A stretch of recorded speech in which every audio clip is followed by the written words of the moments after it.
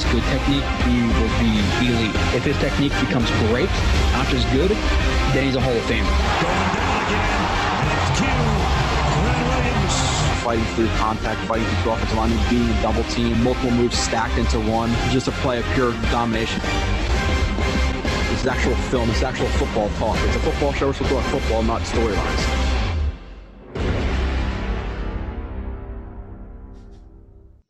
And you are listening to another edition of Blue It Splits, the final edition before the regular season. The next time I see you guys, I'll be doing a breakdown of the Jets at Carolina Panthers game, most likely, unless I see you before then on the live stream, depending on how quick the film gets out, or hopefully the film, depending on how the NFL is doing that now. But had a blast this offseason. With you guys doing these film reviews. I think this is 36 in total reviews that I've done, most of them being, anywhere from 30 minutes to some 3-4 hours. We had Wilson, we had 4 parts of Wilson. Again, new subscribers, go check all this stuff out. But 4 parts of Wilson, AVT, Elijah Moore, Michael Carter, the running back, Sherwood, Carter the second, or Carter, the cornerback, Pinnock, Nasruddin, Eccles, Jonathan Marshall, Yeboah, Isaiah Dunn, Rashid Jr., 2 parts of Lawson, 2 parts of Corey Davis, Jared Davis, Rankins, Moses, Cole, Joyner, Vinny Curry, Tevin Coleman, Dan Feeney, Tyler Croft, Blair, Niesman, Hardy, Shaq Lawson, and 3 preseason games. So done a lot, and we're just going to keep rolling. So now we have the regular season. Now we have the bigger part. It never ends. The only month I'm really not watching stuff is maybe January. That's about it. Maybe a little bit of February, but those are the only 2 months where I'm not really watching a lot of stuff. So those months are my real break months. The summer is not a break at all in terms of what I do for JetX and for you guys. But other than that, again, Carolina, I'll be there. If you want, email, whatever. I really am not doing anything official, going to a bar before the game, going to the game, whatever. But if you'd like to meet up, let me know. Be there with a couple of buddies. I know Kyle Smith will be there. I know Nani will be there. A couple of my buddies will be there, obviously. That's about it. Other than fantasy. Oh, yeah. Fantasy draft last night with a couple of JetX subscribers. That was a good time. 18 of us. It got really interesting. Some of the bottom of the rosters are really barren. But I got the number 1 draft grade, which is cool. I'm in 6 leagues, which is a lot. But it's kind of weird how it worked out. Just because I don't like to say, like, I won't create a new league necessarily, but I won't really say no. So I have the JetX subscribers, want to do with those guys. Have the JetX writers. Have one. JetX subscribers, JetX writers. One friend group, another friend group. First work that I worked at. First police station, or actually, really second police station. And then my home now is my second, or my third police station, but I have another one with those guys. So I'm in 6, and 4 out of 6 so far. I have got the number 1 draft grade, which means I'm going to win none of them. And then I have another 2 more drafts, I think. So we'll see how those turn out. But you guys probably don't give a shit, but I'm just going to talk. So today, doing a review of the Jets-Eagles game. I kept it pretty short because, listen, it was almost a week and a half ago. By the time you guys watch this, who gives a shit? I get it. But I try to do more players who are going to be on the roster, and it's not a big review. It's I think like 24 plays, so it'll be about an hour. I'm not even going to harp on a lot of plays. I was thinking about just pushing it off, not even worrying about it. Who cares? But I don't think that's right to just push off a whole game worth of stuff we could be watching. So let me lower this a little bit. So going to get into that. Let's say I think it's 24 plays. 27 plays. Still run through it pretty quick. A little bit over an hour probably will take me.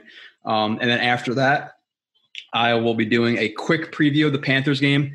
I don't like to do like a whole hour thing on it, just because then the show, because I do the film reviews of the previous game, and then and the shows would end up being like 4 hours, 5 hours long, and I just can't commit to that. So I try to keep the actual review of the game, obviously the longest part, because it's the most important part than previewing it, because instead of taking time off the actual game that just happened, and previewing what could happen. I'd rather watch what happened and break it down with you guys. So that's kind of how it works with that. You should do like a 15, 20-minute preview. And then also do the pick'ems. So we have 10 people in the pick'ems. And again, if you beat one of the JetX guys, and the JetX guys, it's myself, Nania, Sabo, and Kyle Smith. I guess you can consider him or not. Like he's a JetX guy at this point. So if you beat us, you get a shirt, and maybe we talk about a free year subscription or whatever it may be. By the way, Elijah Moore, because people always ask, and that's about it. If you are going to the Panthers game, I recommend, you don't have to. Just it doesn't really creep into people's mind. If you are going, you have a green jersey, wear green. It shows a lot more than white because Panthers wear white. It shows a lot more to the people on the field, the team on the field, than black, because the Panthers also wear black. So if they see a bunch of green, it's like, okay, that's obviously a Jets fan. So when I go to away games, unless the team doesn't wear one of the color, I try to wear a color that the team doesn't wear. So like a lot of teams there's a decent amount of teams who wear black now, but like Bills game, you can wear black. Pats game, black. Dolphins game, black. But I'm not a big I don't really wear a lot of white jerseys, to be honest. One, you go to a tailgate in a white jersey, by all means, good luck. And it's more like a home jersey, I think, is the white jersey. It's just risky. Barbecue sauce, ketchup, mustard, hot sauce, buffalo wings. That's not my deal. Okay.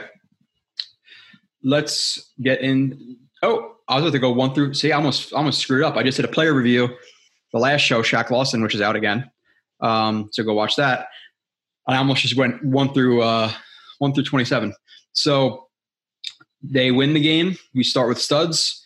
We lose a game. The Jets lose a game. We start with duds. It was a tie overall. I think it's the best possible tie you can ask for. And so we'll go with the studs first. Even though if the Eagles player were smart, who after the Dan Brown fumble, he would have just kneeled it or just fell on the ground, and Jets had no timeouts. They could have just kneeled the ball for the win. But excited, didn't think about it. But I'm sure the coaches were actually like, listen, or to them, if he were to just kneel the ball right there, just stay on the ground, they'd have been much more impressive than scoring a touchdown. That is for damn sure. So, because he cost them, a win. So, but still, overall, good game, positive vibes for the most part. We'll start with the studs. The third stud of the game, again, third being the worst of the three studs, and the first being the best. So I had Kenny Yeboah as the third. If I really want to get nitpicky, I can even not put him in here. Again, just being completely transparent. Again, I say stats don't mean everything. You got to look at the process in which things happened. And when we look at some of the plays that he put up, they weren't maybe as impressive as some people thought, maybe on initial watch or just watching the stat line, but it is what it is. Here, just 2x2 gun, and towards the end of the game, and this is a touchdown where he's just going to run. He said it was a slant to seam. It could have been a deeper slant that he just took vertical, because it's a cover 2, and that's at least what it looks like. It looks like a Tampa, where this linebacker, the middle linebacker, is going to open to the passing strength. That passing strength is the 2 receivers instead of the 1 tight end, 1 receiver. So he opens to the strength, and they just spot drop. This guy widens a little bit too much, and Yeboah just takes it right up the middle, and it's a relatively simple touchdown. But I'm going to try to play the plays. I'll talk about the play a little bit before, maybe sometimes, and then play the play, and then break it down maybe frame by frame. But I know people want me to. I've heard that multiple times. People want me to play it the whole way through. It's fine. Gives me time to drink water.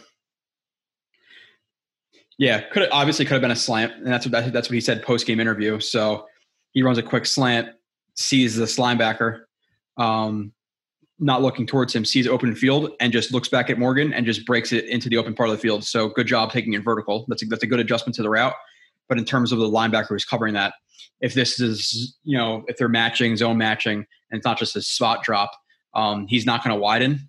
Or he'll stay more over the top, and he won't just completely disregard him. He would carry him, even if he's just spot dropping. Though he's in his zone, he needs to at least take him for an extra second that he doesn't right here. So he plays in terrible coverage as linebacker, spot drop or matching doesn't matter.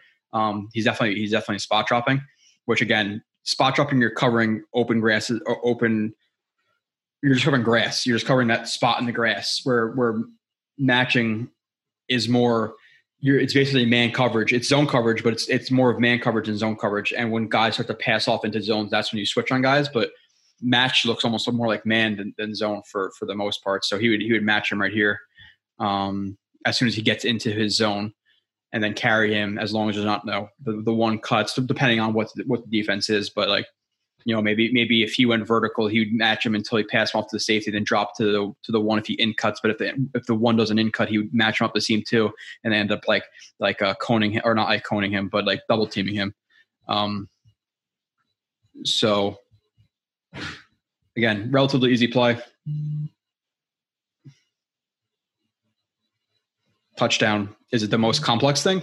No, not really. So good, but at the same time, kind of underwhelming at the same time. All right. I had to pause it for a second there. Actually, not for a second. I paused it for quite a while. Probably like an hour or two. Had some house stuff to do. Got it done. And in terms of that play for Kenny Yeboah, it wasn't – I'm not saying it was – I forget the word, the verbiage I used literally like however long ago. Underwhelming, I think I said. It wasn't underwhelming in terms of like what he did. He did what he needed to do, but – maybe it was a little bit less impressive than what we thought when we initially watched it during the broadcast. And then obviously when they showed the replay, it was pretty obvious. It was like, oh, okay. Relatively simple play. And then the other play I have from him, he had another catch on the sideline. That was a pretty nice ball by Morgan. It looked like a sail concept, and he was an intermediate read of the sail concept. And he body caught it. I believe it wasn't a hands catch. So I was kind of like, oh, all right. He got his feet in. Wasn't like toe tapping, but he had enough sideline awareness. So decent play. Again, you'd like to see more than the hands catch. But let's see here. Oh, I guess I didn't cut this. Yeah, I didn't cut this for whatever. That happens sometimes. We're usually record and then you cut it, but this was not cut. So here's a play. Obviously, we know at this point.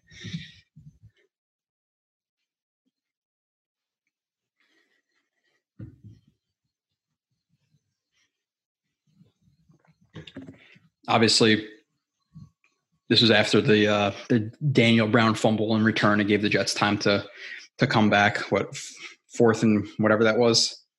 Let's see, what was it? 4th and 4. 6 seconds. They could have maybe tried to take one more shot along the sideline just to get a little bit closer. But at that point, it's still kind of going to be the same deal. 40-yard shot, 50-yard shot. What's the difference really? Good job. Obviously, I'm not even really here to talk about Morgan because he's not on the team anymore. Now, in terms of the catch by Yeboah, obviously they're coached to go into the end zone and a couple of yards past the line to gain because you don't want to attack the ball on the goal line. And not have to be a touchdown. So you want to go a couple of yards deep into the end zone, at least a yard or two. Now, in terms of the catch, I watched it from a couple different angles. I'm just trying to be honest. That's what it is here. How nice is this catch? If you look at it frame by frame, one, he doesn't hands catch it. You can see these are his two hands, 1, 2. The ball actually goes through his hands into this guy's like arms kind of, and like bounces back into Yeboah's like forearms, and then they wrestle for the ball. Like that's all it was. It's not like he hands caught it. It's not like he body caught it. If this guy wasn't here behind him, this probably actually goes through his arms. Watch. So in terms of like, oh, such a great game. Like, yeah, it was okay. Like the touchdown I just showed, he ran a slant. The guy was in spot coverage. Good job, taking it vertical. But all right, and then this, like again, watch frame by frame. It's a longer video, so it's gonna be harder actually. But you can see ball. See the ball right there. This is his hand. This is his hand. If this guy's hands weren't here and he didn't like kind of hit it into him, it's not even a catch. It might bounce off his forearm. Maybe he catches after he bounces off his forearm, but I doubt it. Next frame. Now he's going to catch it. He actually probably has the ball in his hands right here, but because Yeboah's forearm and arm is between the ball, and him bringing it into his chest as defender, he kind of comes down with it. So now, again, you can see it bounce right there.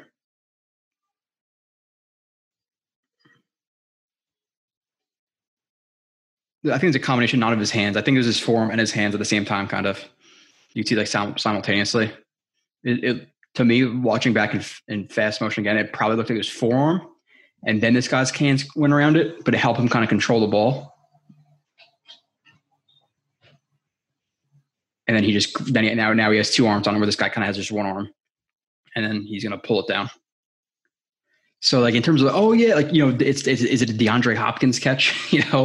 Last year against the Bills, the Hail Murray they call it now. No, when you look at it frame by frame, it was all right, But again, just to be fair, it'd be different if he caught it himself or caught it with his hands. It's just it would be a different ballgame. Again, could blow up every player in terms of them doing the greatest thing alive, and I wouldn't highlight that frame by frame. But I got to be honest, as you guys know. Josh Johnson, I put him in here as a number 2 stud, and he's a part of the practice squad now, which is good. I actually think that, in a game, I rather have, this is the thing. If he's going to be on your practice squad, why is Mike White on the practice squad to me? I rather have the chance of him getting poached and having not even an okay backup quarterback. Josh Johnson's a bad backup quarterback, but at least you feel somewhat comfortable with him coming to the game and managing an offense. Like he looked in control, accurate, even though the reads were pretty simple, like he had a lot of like slant flats and stick concepts, like things that are pretty simple that I saw, some sail concepts. So he had a relatively simple game plan, but he operated. He looked comfortable. He navigated through pressure. Like there were some things that he did that I've never seen from Mike White or Morgan on a consistent basis. So Josh Johnson, just being 7 for 8 for 73 yards with a touchdown, looked better than Mike White or James Morgan ever looked. So in a game situation, if Wilson, I'm going to say he sprains his finger. Okay, just sprains his finger. He can come back in the second half. But the first half, he has to go to the locker room, all this stuff, and they're still playing the game. Mike White has to come in for a drive or two. You're screwed. He's just not an NFL quarterback. Josh Johnson comes in.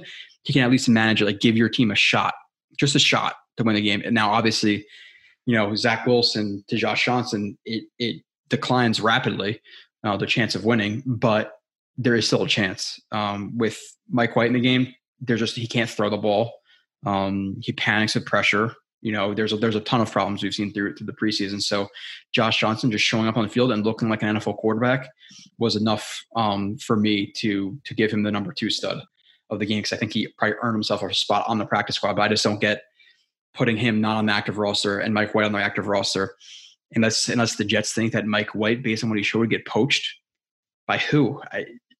The Jets have the worst backup quarterback situation in the league. Maybe there's one or two worse, if you actually went and watched some guys, but they have a terrible backup quarterback situation. And it's an area where I spoke about plenty of times. I think Joe Douglas has failed at backup quarterback this year. He just has. I feel much more comfortable even with Joe Flacco back there. Joe Flacco, Brian Hoyer, obviously Nick Foles, Nick Mullins. I know Nick Mullins looked like garbage against the Jets, but he's not as bad as Mike White. So I don't get it. But for first on 3rd and 9.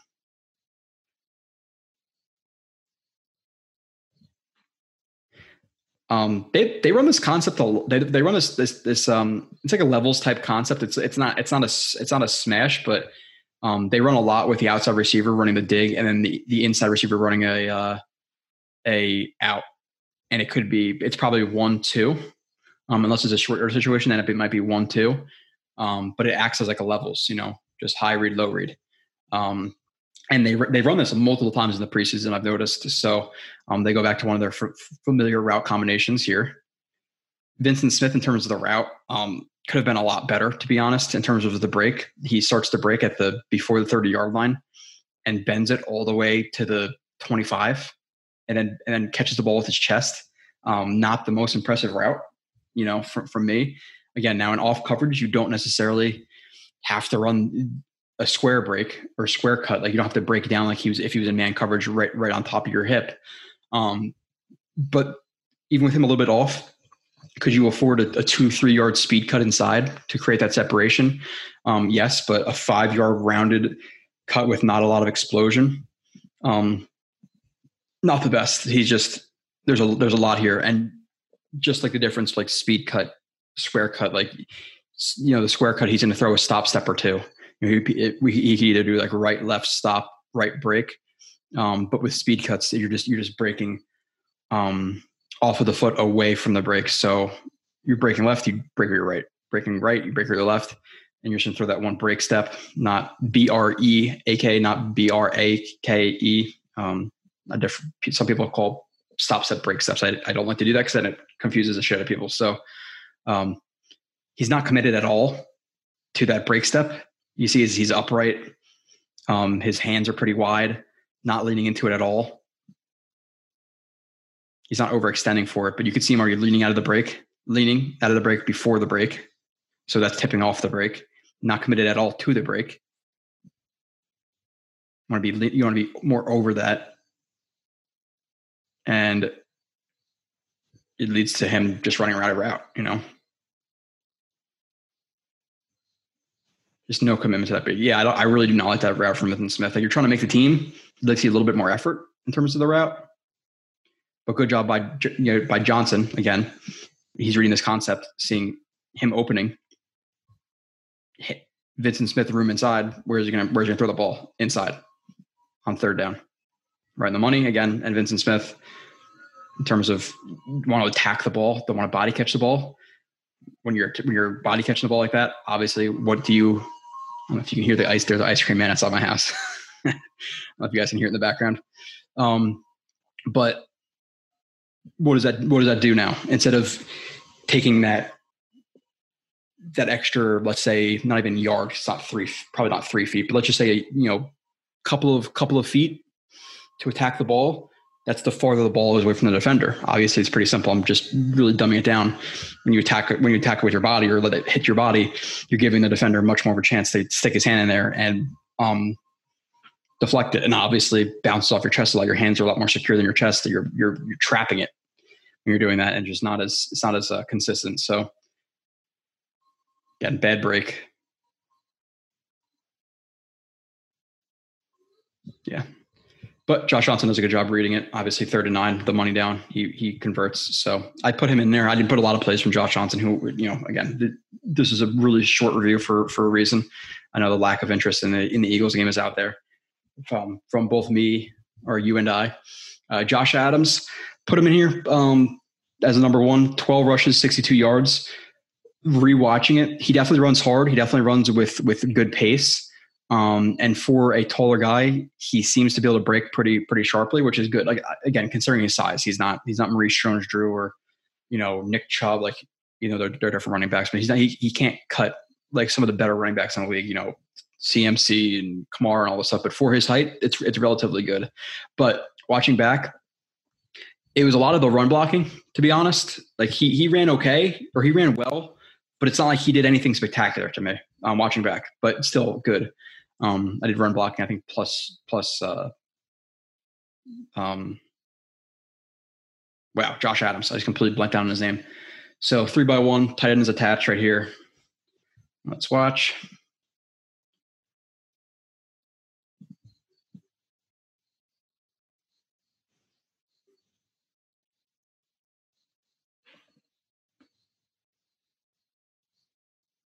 Mid inside zone.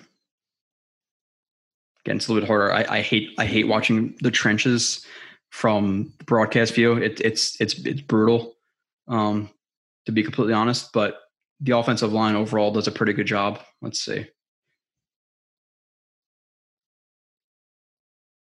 Listen, like in terms of the run. Sorry, I didn't let it play again. See, that's working. Something I'm working on if you're watching. I am working on letting it play the first time all the way through. But he gets the first down. I'm watching full speed real quick. In terms of his reads, if it is mid zone, which it looks like it is a mid outside zone, the E-maul right here is going to be his read, and just based on him being pretty much even helmet up with Fant with a lot of room outside, he's going to take it. Obviously, cutting in the middle, there's more chance of traffic getting to you. There's obviously more guys pursuing from the inside to the outside. You're working towards the sideline. There's not going to be as many guys. So he decides to bounce the run, which is obviously fine. But how great of a run was it by him? pretty generic. If he didn't get yards out of this, it would be really, really bad. So he kind of did as expected here. Like he got what was blocked for him. Now in terms of the offensive line, not getting into like any of the footwork and that type of shit, because I'm not doing it from the broadcast angle. I really do hate it. But everybody does a pretty good job. You have Feeney right here, who he did let up a pressure to this game. He had a bad play on a run block. I think George Fant actually, that play that everybody was talking about with Wesco missing a block. It was actually looked to be on George Fant. Now you'd like to see, Wesco adjust on the fly, but it was George Fant's assignment. But in terms of Feeney, he looks like he's probably like a 3-tech. He's a little bit outside of him, so he wants to step laterally to get that positional leverage outside of him, instead of like the physical leverage we talk about. Driving underneath a guy, base blocking on more of like, a power counter sweep, whatever it may be. He wants to reach him, so he's going to take lateral steps. Make sure he covers the play side gap so he gets over and then attacks him. Because if he were to attack him and he was to go outside, he would have outside leverage. So he wants to make sure to get lateral, then get to him. Gets lateral, gets to him. I wasn't talking at like strict of an angle, like lateral then to him. Like it's obviously not that black and white, but outside first, then to him. Hand placement, good. Reaches him. Now you're penning him inside. Or sealing him inside, whatever you want to call it. And I don't really care about your terminology with that stuff. Also, good job by Fant and Brown.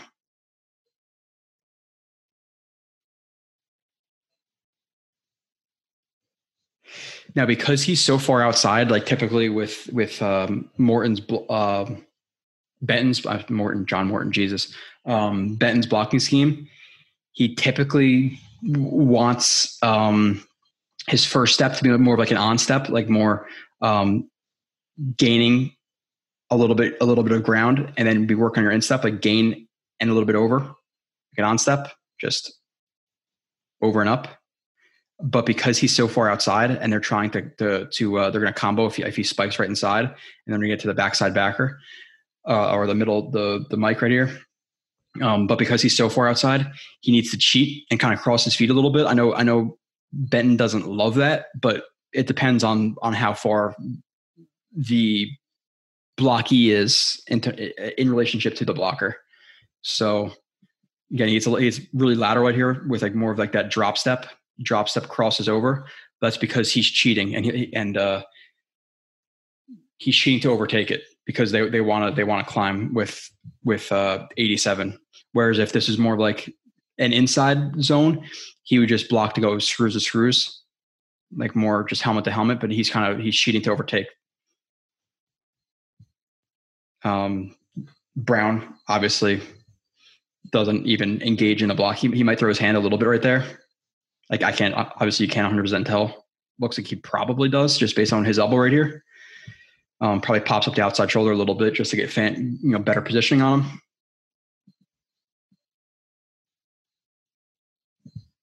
Caught in the chest a little bit, but grabs him, drives his feet, maintains contact.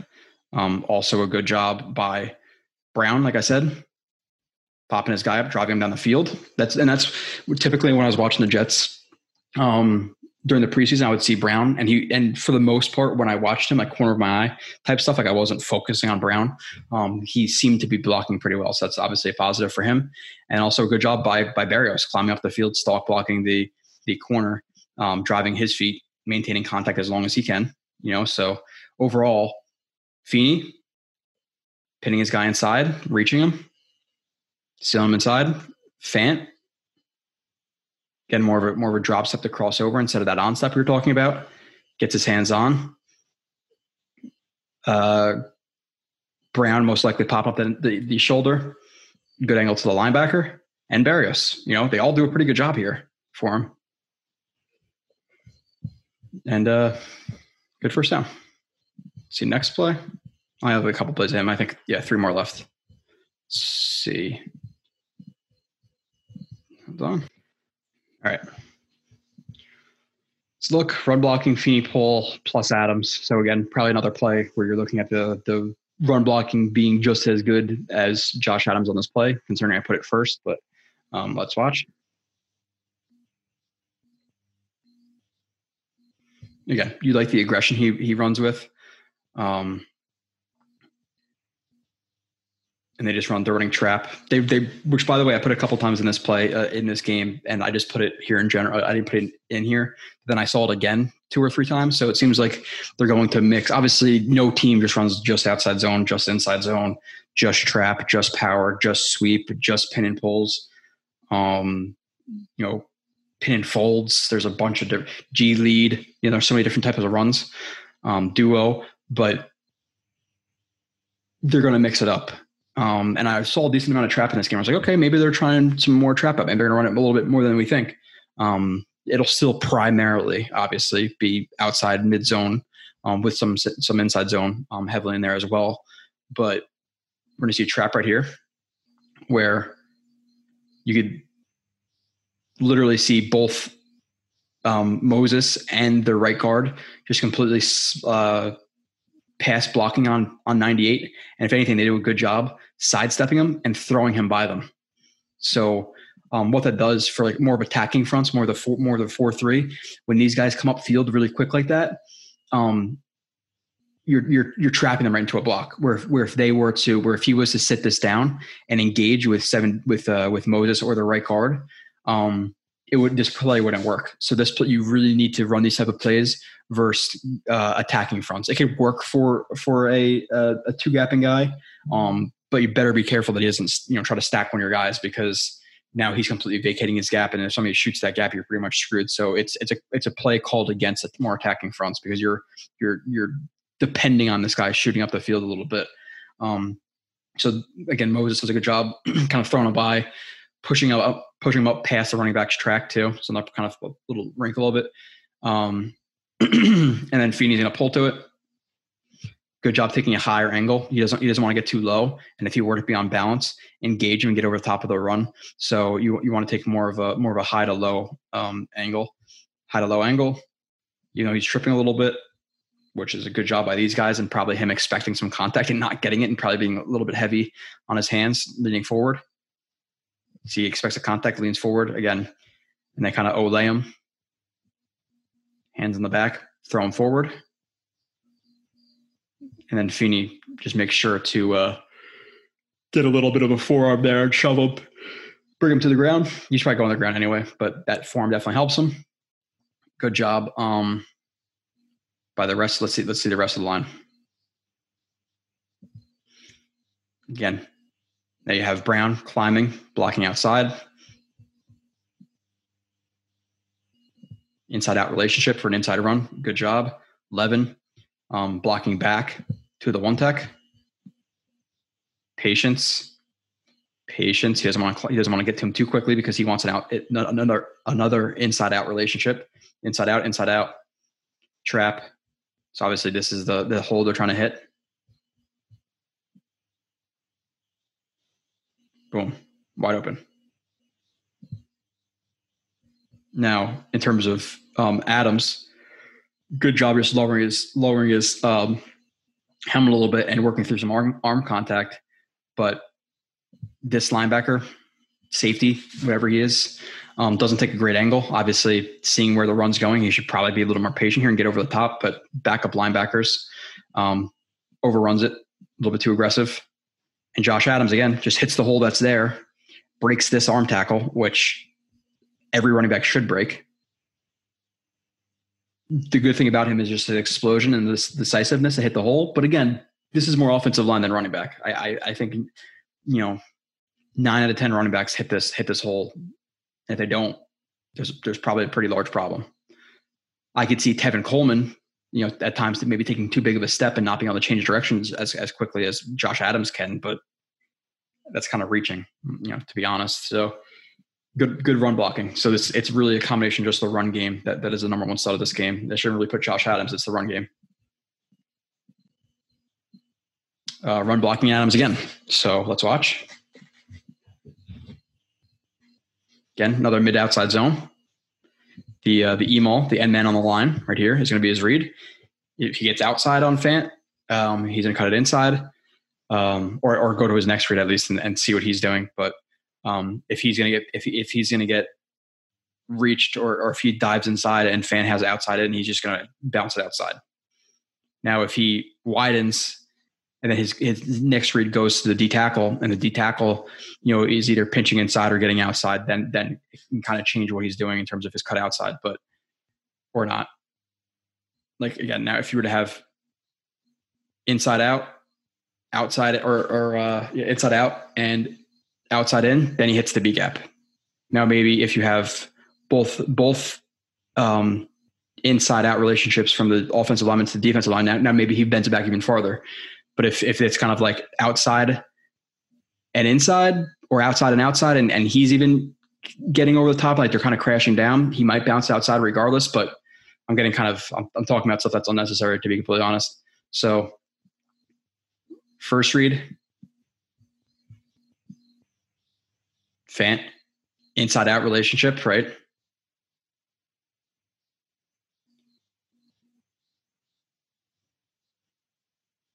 Getting a little bit more of a good drop step.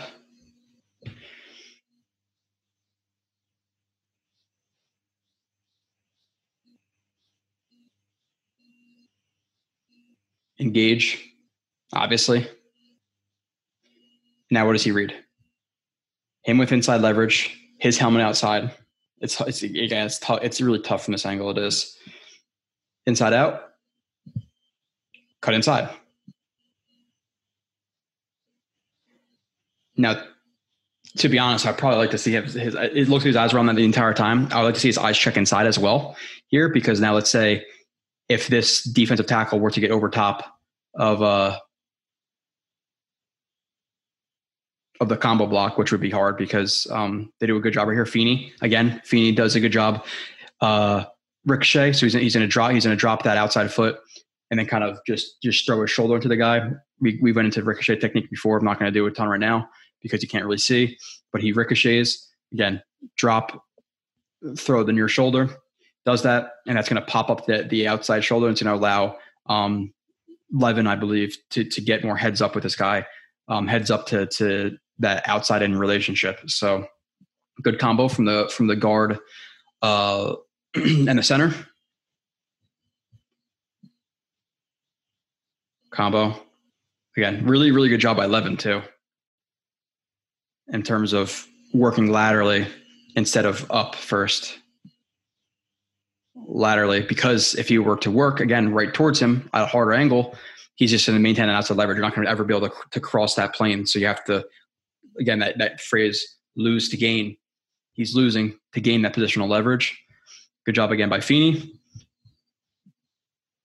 Popping it up, climbing to the second level.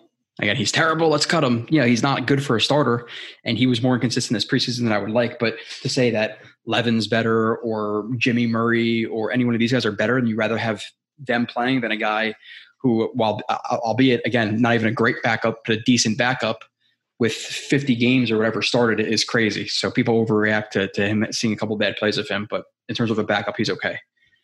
So, but like I said, if this guy were to spike through the double team and somehow get over the top of Murray, more outside in type stuff, and he never checks him, he could probably bounce this outside if the D tackle were to do that. But I didn't see his eyes go there, so that's a little bit concerning to me, because you don't just read one guy on zone. You want to check him, then check inside, and I don't ever see his eyes go inside. Could he have in his peripheral? Maybe, but his helmet's right to that read the entire time. Inside, so. And the good thing too that he doesn't want to do, he doesn't want to see this initially and then just get his stem vertical, or his track vertical, because if he were to just see this right away and then go right vertical, what is this going to do? He's going to try to fight back inside as hard as he wants. So he wants to press the edge a little bit and then get inside. So it's a small nuance of running backs, but even if you see something open, you don't hit it right away. You got to let it develop a little bit, and that's that patience part of it. So he has a patience to see the hole, then cut there instead of just hitting it right away. Takes an extra step or two. Again, through contact, lowers his helmet. Can't tell exactly what happens at that contact point, but I know he lowers, probably throws his forearms out a little bit with the ball secure, just to act as like that shock absorber. Trucks over one guy, dives forward for another 2 yards. So really good run in terms of just patience to press the outside, the suddenness of those cuts, the kind of aggression and the tempo that he runs with is good. Patient, cut, hit it. Truck, and again. But overall, the offensive line does a hell of a job on the front side of that. Even on the backside. I even talk about what is it called? Right guard. The right guard here. I don't know, I'm getting so much into offensive line, but he checks him. That near hand is just going to check him again, kind of pop up that outside shoulder, just impede his progress. Moses, who wants to reach him, is getting more horizontal again to get that positional leverage. He doesn't want to just go right to him, because if he were to spike inside, he's never going to get that positional leverage. So he gets horizontal as he pops up that shoulder. He overtakes that block. Right guard climbs to the second level. Hands on, driving him forward.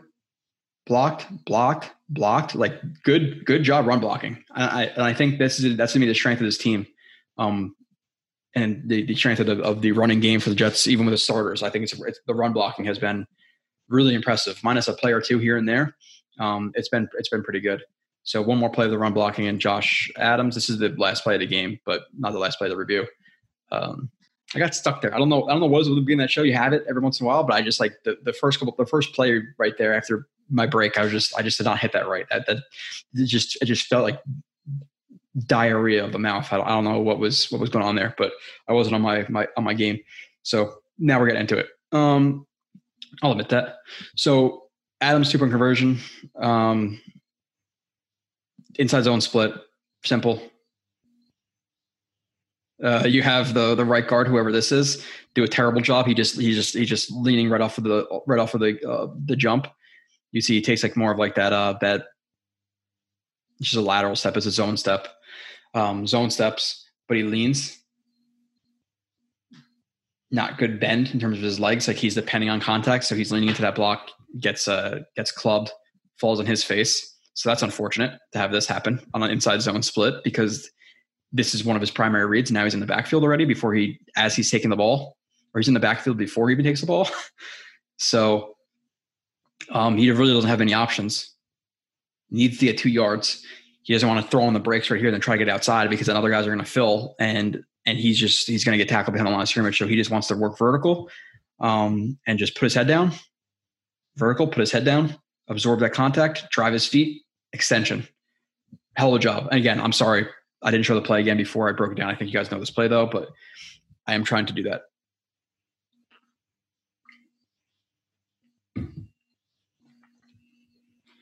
Okay.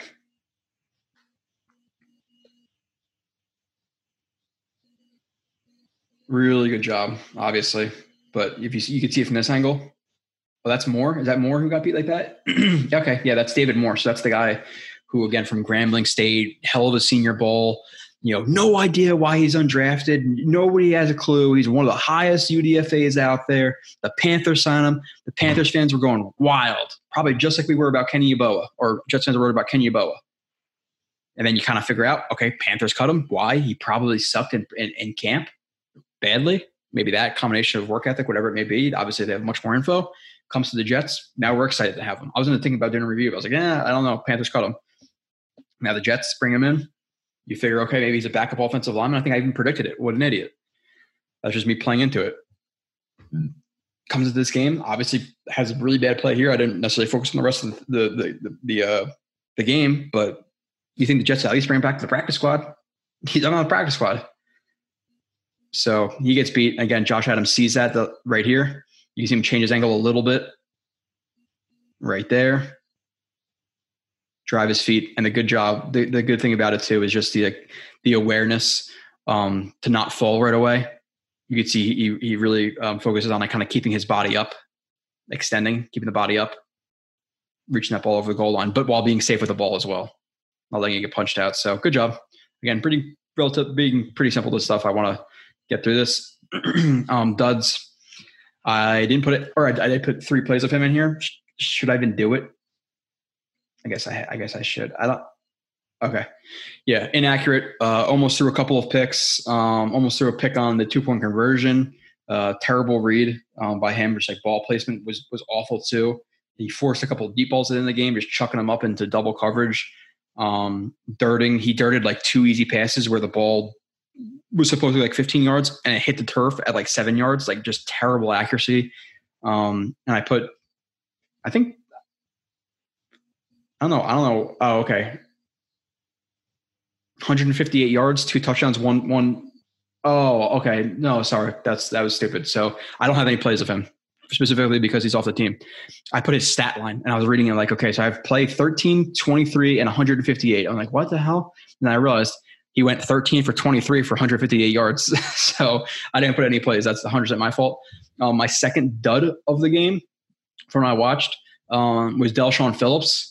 I know he's on the practice squad now, but he had a couple of plays. I didn't want to put a ton here. Again, made it a really short review on purpose. So I kind of pushed off some plays I might put in a regular review. But there's a couple times where he was just really lack of trigger, lack of good pursuit angles. There's a couple of pretty bad things from him in this game. Did I not cut this one again? No. Okay. I cut it kind of just, I don't like ever to start with this, but it takes like 3 seconds to disappear. So I just didn't feel like doing it or whatever. But in terms of him filling, he's right here. Okay. So they run a tight zone, tight inside zone. It's not duo or anything like that. Like people automatically say, oh, if there's 2 double teams, it's duo. No, it could just be inside zone and based on where these guys are lined up, they're going to combo you. If there's an extra guy, they're not going to combo. But so every double team inside is not a duo play. So this is inside zone, which are 2 combos, front side, back side, and combos. Now, what does Phillips see? He's looking directly at the running back. This is his read. He's going to fill. He's not reading guards. He's not reading anything. He might be reading guards at first or combo. Like some teams, and there's more even complex, but the most simple like linebacker reads are guards. You follow the guards. You key on the guards. You can key on tackle sometimes too, but mostly guards or the running back or a combination of guards then running back, which is typically what people are doing. Then there's a lot more complex stuff than that as well, where you might have one linebacker reading the 2 offensive linemen where another one's reading 3, and like there's a bunch of different things like that. There's sometimes they're not even reading at all. They're just shooting a gap. There's times where we talked about, I think on the or I talked about on Lawson review, the Shaq Lawson, like the fill in folds and the scrapes and things like that, and gap exchanges. So there's a bunch of things, but here simply he's running the running back. It's the most. That's what you do at grammar school. Reads running back, fills, terrible angle. This is bad. In terms of where he's running, he's trying to cut him off like these guys don't exist. Like these offensive linemen don't exist. Fill the gap. If he fills this gap, he's pretty much almost shoulder to shoulder and filling the entire gap. But for some reason, he goes outside with big steps or like a hop, and he just cuts right inside of him. Just fill the gap. More of a direct angle to him. Missed the tackle. And then he runs for like a first down. But this is a terrible play by him. There's only one place he can go, right through here. And if you're pressing to the outside, he's going to get inside. So just fill it. Just split the difference and then react. So close ground, break your feet down, and be ready to play either way. But to just completely commit outside right here in a tiny gap, if you can't fill this gap and make a tackle, there's not going to be much you can do. And the Jets running, have been getting run on, yes, in part because of the defensive line. You don't have Q in there. You don't have Fatukasi in there a lot. You don't have, Rankins and all these guys. But the linebackers have been a big part of it. And I said that, I don't know if it was a live stream that Kyle and I did or whatever it may be, but the linebackers in terms of, one, them not pulling the trigger. 2, they seem a little bit too complacent with being blocked. Like they're just, okay, this guy's blocking me, I'm going to take on the block then shut. Like they're not working to get past the block. Like they're not decisive enough to defeat the block before it comes and then fill. They're kind of thinking too much, letting themselves get blocked. Again, not pulling the trigger is a part of that. And then with all of that, with the inexperience, with the lack of trigger, you also look at the linebacker core the Jets have in terms of obviously minus Mosley. Cashman's a lighter guy. He's obviously heavier than Hamza and Sherwood, but Sherwood and Hamza are both, 220, 225 right now. So they're both really, really light. And they can work past, blocks and things like that. But in terms of being indecisive and allowing a block to develop on you, it's going to be really hard for you to shed. Now, if you're Darius Leonard, who's 225, 230, so you could be that weight, but one is uber aggressive, uber long arms, uber smart, so he doesn't let the blocker get to him before he's starting to defeat it. Where a blocker might get actually to his level, but he's going to drop his weight, elbows tight, pop him up, stack him, etc. Where our guys are kind of just stack them, but it's not aggressive. They're kind of still indecisive, so they're not taking the block on with the aggression they should. So it's kind of a multifaceted problem in terms of the inexperience and the lack of size. But while the defensive line, again, has been getting shredded a little bit in the run game, the linebackers are also a massive part of that. Massive. And this is one of those plays. Like, this should be an easy run stuff. At least he can wrap him up and somebody else will assist and bring him down. But to miss a gap like that is just not good. So he was my second dud of the game. And then my next dud, it was like four guys, just in terms of like tackling and just bad angles and things. Isaiah Dunn, Campbell, Hassel, Sherwood all got like my number one dud. Like I just split up between those. I'm only putting two plays of these guys. Yeah. For the lack of not lack of time, but lack of time I want to spend on this, because there's probably like four of you who are like, oh yeah, I really want to see the Eagles stuff, but it is what it is. So missed tackle. Sherwood's in man coverage right here on the running back. Running back gets hit on a swing or whatever this pass is on third down. And Sherwood misses the tackle, and then so does Hassel from deep. It's pretty brutal, to be honest. And this is exactly the type of play that I talked about. If you guys watch the Sherwood review, I specifically said, I think at least twice in that review, he takes angles at the college level he's not going to be afforded in the NFL. And this is versus 35 is Boston Scott, I believe. Scott. Versus Boston Scott. Now imagine this is Christian McCaffrey, week one. Now imagine this is Alvin Kamara or Derrick Henry or whoever, is going to be out of the backfield. So his problem is he takes too flat of an angle. He flattens his angle too much. So this angle that he was athletic enough at college level to take a more of an aggressive angle and tackle him, now at the NFL level, at times it's going to have to be a little bit more flat.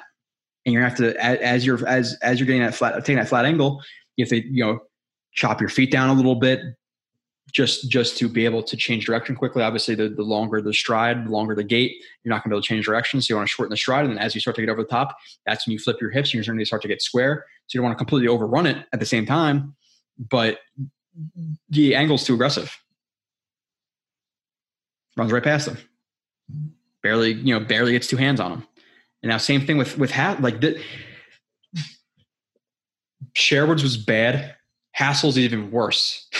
Like the fact that you're just to see him jogging, which is fine, like jog. But when you're jogging like this, it's because again, he's not being overly aggressive because he doesn't want him to break inside. He doesn't want to take a hard ankle to him and him to undercut him and then get inside. But at the same time, what's his largest benefit here? Everybody knows he's been watching the channel for more than 3 seconds. So I think not even this channel, but football in general. The sideline's his friend. The sideline is another defender. But you want to play inside out, but you can't fall for a little hesitation like a stab right here. Watch. So what he wants to do is continue to work over the top, and just like Sherwood, get a little more conservative. He doesn't want to get too far over the top. He doesn't want to get too flat, like towards him, too aggressive, but also not so over the top you're going to undercut him. But take a flatter angle, break down, and have an inside-out relationship where if he tries to outrun you, you push him toward the sideline. He goes out of bounds. It's pretty simple. If he tries to cut inside, guess what? Now he has to work through you and you're going to tackle him. But just jogging to get over the top like this and then staying so far inside versus outside, like does he really think he's going to break inside right here? he has 2 yards of 2 or 3 yards of just lateral space. Even if he did break inside and you're running full speed, you should be able to flip your hips and tackle him.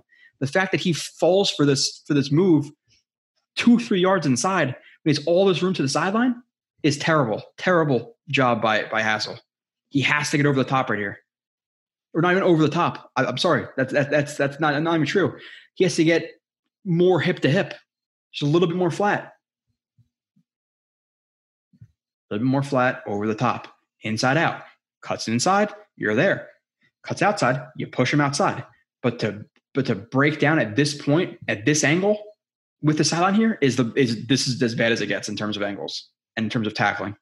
It's a feel thing, but gotta close more ground. And it's harder in full speed, obviously. You know, one of us, me, watching this, do I make a tackle? No. But should an NFL safety trying to make a team make a tackle? 1,000% yes. Every time you make a tackle with him running on the sideline like that. For you to get juked inside when you're inside that far is really, really bad. Get over the top. Or sorry, I keep saying get over the top. That's in the open field. Get more of an inside-out relationship. Get tighter to him. But damn, that's really, really bad from both players. But much worse from Hassel on that play. But Sherwood's got to learn too. Like, and that's something that you do. I think that's a thing that's going to be that's uncoachable for him that he can't fix. No, he just have to learn. Okay, a little bit more conservative because NFL players are a lot better, a lot faster, a lot more agile than guys I played in college, and that's why I see him not being.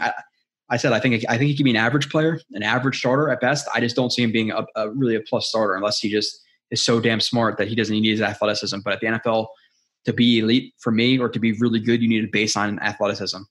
Especially at linebacker nowadays, like who's a plotting linebacker who's bad. It's like think about Jets history, and like this is kind of what I'm saying. And this is obviously going to reach. Like David Harris played in a more physical era where his physicality took over at times. David Harris, even a prime David Harris nowadays, he didn't even make a Pro Bowl then. He would probably be a little bit above average. Let's be honest. Even in David Harris's prime, you put him on a wheel route and everybody panicked. You know. Now with everybody getting lighter, faster, and how much lighter, faster it is, 2021 versus 2013, 2012, be a lot different. What was he drafted? 2006, right? 6, 7, 6 or 7. And that's kind of how I see Sherwood. I just don't see him as an athletic guy. And David Harris was a lot thicker than him too. He's a lot more powerful. So you see a guy who's light, not the most athletic, average at best. I don't know. That's just how I feel. Could be wrong, but even if he's a solid role player for the Jets, a guy who can come in and play Mike and like a 3-4 look or whatever it might be, then I get it. Or maybe he can even develop and get a little bit stronger and be more of a light Sam linebacker. That I don't understand. But him as like a true Mike or a Will, I don't think it'll work. But I've been wrong before. There's nobody bats 1,000%. Nobody. Oh, sorry. I'll play the whole play. I just kind of talked about him before the play started.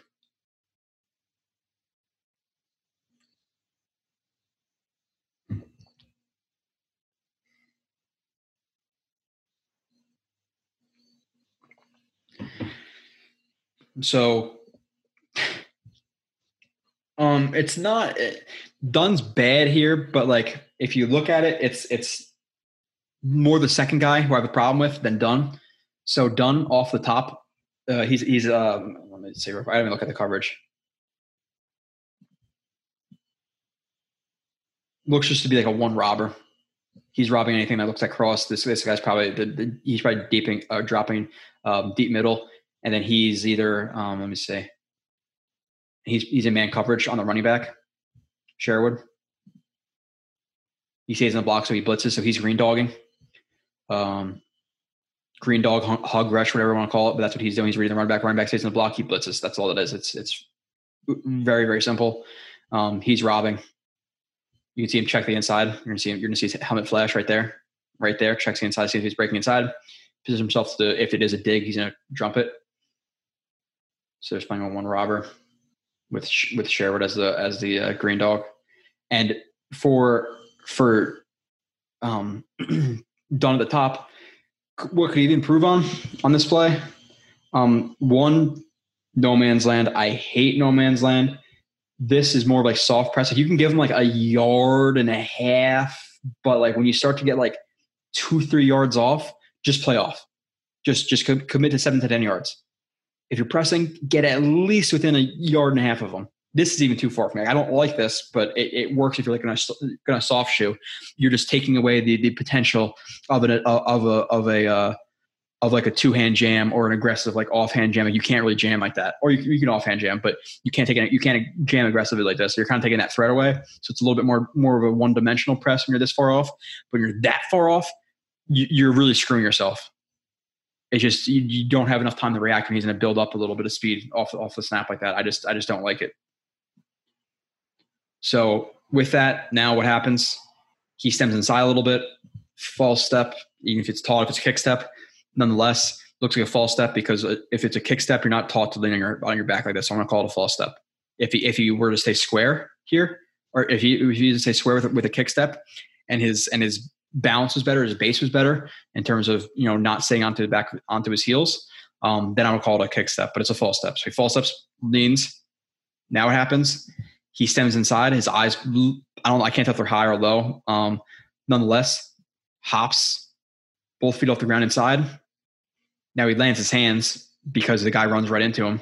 But it's not a good route by the receiver. If anything, he should have shortened his stride, pressed inside, had him go over the top, club him, whatever, punch through, get to the outside. But this is not a good receiver. But nonetheless, and again, imagine this is whoever, even Devontae Parker or Will Fuller or Jalen Waddle or whatever it may be. So not good off the jump right there, even though he does get over the top. Gets his hands on. Now there's a push off the top right there, which you'll see. Okay. We're going to talk about looking back for the ball a little bit. And in terms of Campbell, dude, guy's literally jumping in the air, catching the ball, not full speed, off balance, and you still can't make the tackle. That's your tackle attempt, his arms. Light him up with this shoulder, cross your helmet, wrap him up, and drive him out of bounds. Even if you just cross your helmet and you just push him out of bounds, it's going to happen. He's not running full speed. He's off balance. And you still don't make the tackle. Brutal tackling from the Jets these last two plays, and brutal this whole preseason. And that's the problem with not having all these padded practice and stuff. Guys just are not going to tackle him. But that's your tackle attempt after you just caught the ball. That's so now for Dunn, when you're coming to the ball like this, like it's a feel thing. It really is. But when he's looking back to the ball this long and he's starting to jump, the ball is going to be right there. So to look back like he is in this position, it has to be like his eyes have to be back for a shorter amount of time, not jumping and going to attack the ball, because then if you get hip to hip and he's just stacked you a little bit, if you trust yourself, you could look back and play the ball, look up, go high to low. You don't want to go low to high because you're going to lose the ball. You want to go high to low because the ball is going to be coming from upwards down. So that's where you want to start. But it's a timing thing. And when he's been looking back for this long, and especially looking at his body language, you cannot look back too, because the ball is about to be there. So what should he do at this point? Again, that feel thing just comes with experience. He should be playing the hands. Play the hands. Get through them. Get your arm through them. Face guard them as you're looking back. You can and play it. But he loses it because he starts to go from high to low, but the ball is coming there as he's looking. You see that he realizes it. But what should you do? Play through the hands. Play through the hands, play through the arms. Gear down with them and just hope you get a pass break up. But to look back, it's just not, you just can't do it. So after that now, do I blame him for the missed tackle? I really don't, to be honest. He tries to rip the ball out. And you're going to see it from, what angle is it? You're going to see it from this angle. Again, I try to look at everything. So what should he do again? Play through the hands. If the ball is low, it's not even a good ball. He needs to play that better. 100%. Now he tries to rip the ball out and you just grab him. And what happens? You're going to see his right foot step on the is it left foot or right foot? The right foot. His foot steps on the receiver's foot and he slips. So that's why it kind of falls. You see it slip right there. See it slip off that foot. So that's why he falls. So it's not like, oh, we tackled. Like it was a hard tackle if your base is coming out from under you because you tripped. So I'm not going to kill him for the tackle attempt. But again, just looking in terms of when to look back for the ball, when not to look back for the ball, looking back for the ball, looking back for the ball, looking back for the ball, gearing down, jumping. Can't look back now. It's too late. Just play his hands, play his eyes, play his arms. And then again, we talk about Campbell. Just miserable tackle attempt. Absolutely miserable. My God. I can understand why he got cut. Or maybe they tried to sign back on the practice squad. Or no, he got signed to the Panthers. No. What team? He got signed to some team. I forget what team it was. That's it for the duds with them. Good from the offense. Again, only a couple plays here. Vincent Smith, Jeff Smith. I put Vincent Smith overall okay, minus that one route again. Just leaning out of the break before you do it. You want to again explode more into it. Get over top of it and then cut. Seems pretty simple, but he didn't. Jeff Smith, 3 rushes, 44 yards, 2 receptions, 16 yards. I put one play of him. Again, to be honest with him, just being fair in my evaluation of everybody. I try to be fair in what I see. And with him, a lot of his stuff was more open. Like he would read it properly. It's like he was breaking a bunch of tackles, making a bunch of plays. Now he is quick and he is shifty in tighter spaces than Vincent Smith is, and maybe that's why they want him for more of the screens and stuff because you have to move around a lot. Where Vincent Smith to me is more of like the better deep threat, the better returner. But again, for bubble screens, smoke screens, tunnel screens, end arounds, jet sweeps, he might Jeff Smith might be better. Now again, nothing was crazy impressive by Smith, but he's gonna start right here, and they just run a jet sweep, handoff again. Now, like, should he make this play? If you're looking at, I want to put one sweep in here, but jet sweep, pin him inside. Good job which by the way, I think I already mentioned Yeboah. I was noticing through the preseason, he was blocking decently. Like he wasn't blocking as bad as he did at Ole Miss. So while I did criticize him in terms of he had a good game. I still gave him a stud, but in terms of him having an amazing game, it wasn't an amazing game passing. To be honest, it was an okay game, which is fine. He still got a stud. His blocking, run blocking, and pass blocking has been better than what I expected when I was watching initially. I didn't focus crazy on it, but I didn't really see him blow a lot of blocks. Sometimes I'd be like watching, like, oh, decent block by Yeboah. Okay, decent block. So I'll give him credit because I think he actually improved his blocking. But good job here by Yeboah. Again, now Smith is reading this. If he were to spike inside, he would cut outside. He stays outside, inside, outside. With that relationship, he cuts inside. So pretty simple, right? It's like, how much credit do you give a guy for this? Some. Now, good job in terms of this staying, or not really staying light on that inside foot. He just outruns him.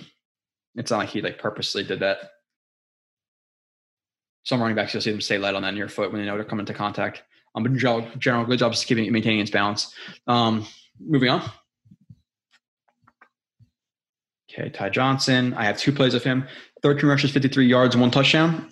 To be honest with him, which I'm going to be honest, some of the holes he was hitting, I think he runs hard. I think he falls forward. His power has been impressing me this offseason. But I still don't think his vision is great.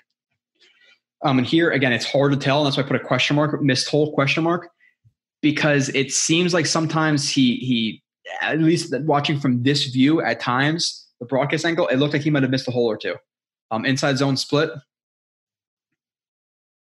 And here, you just look at how the blocking develops. Inside zone, or it could be tight zone. Again, it's hard to tell exactly with this angle. But whether his read was here or here, or if it was here to here, outside or inside outside, so he's going to cut inside of that, obviously. Now you go to this read, outside in, okay, so he's in a press up field, but inside zone you definitely need a lot of zone in general. You need a lot of patience, so he's patient. Now I would like to see him. Okay, this linebacker's filling and check back to this block. Again, a really good running back does that stuff. They check multiple. They can check multiple times. So definitely not cutting outside. But now, when he is pressing the inside, he sees him fill. if it was a third and goal from the 1, put your head down, drive forward. But from the 4, would I like to see him stay patient, read this, go back to this read, and then get outside? Yes. And again, that's why I put a question mark. I don't think it's 1,000%, but just based on how this develops, that's pretty open. Even though, like, yeah, he might have outside leverage, but he's driving him vertically. So you have plenty of space right here. He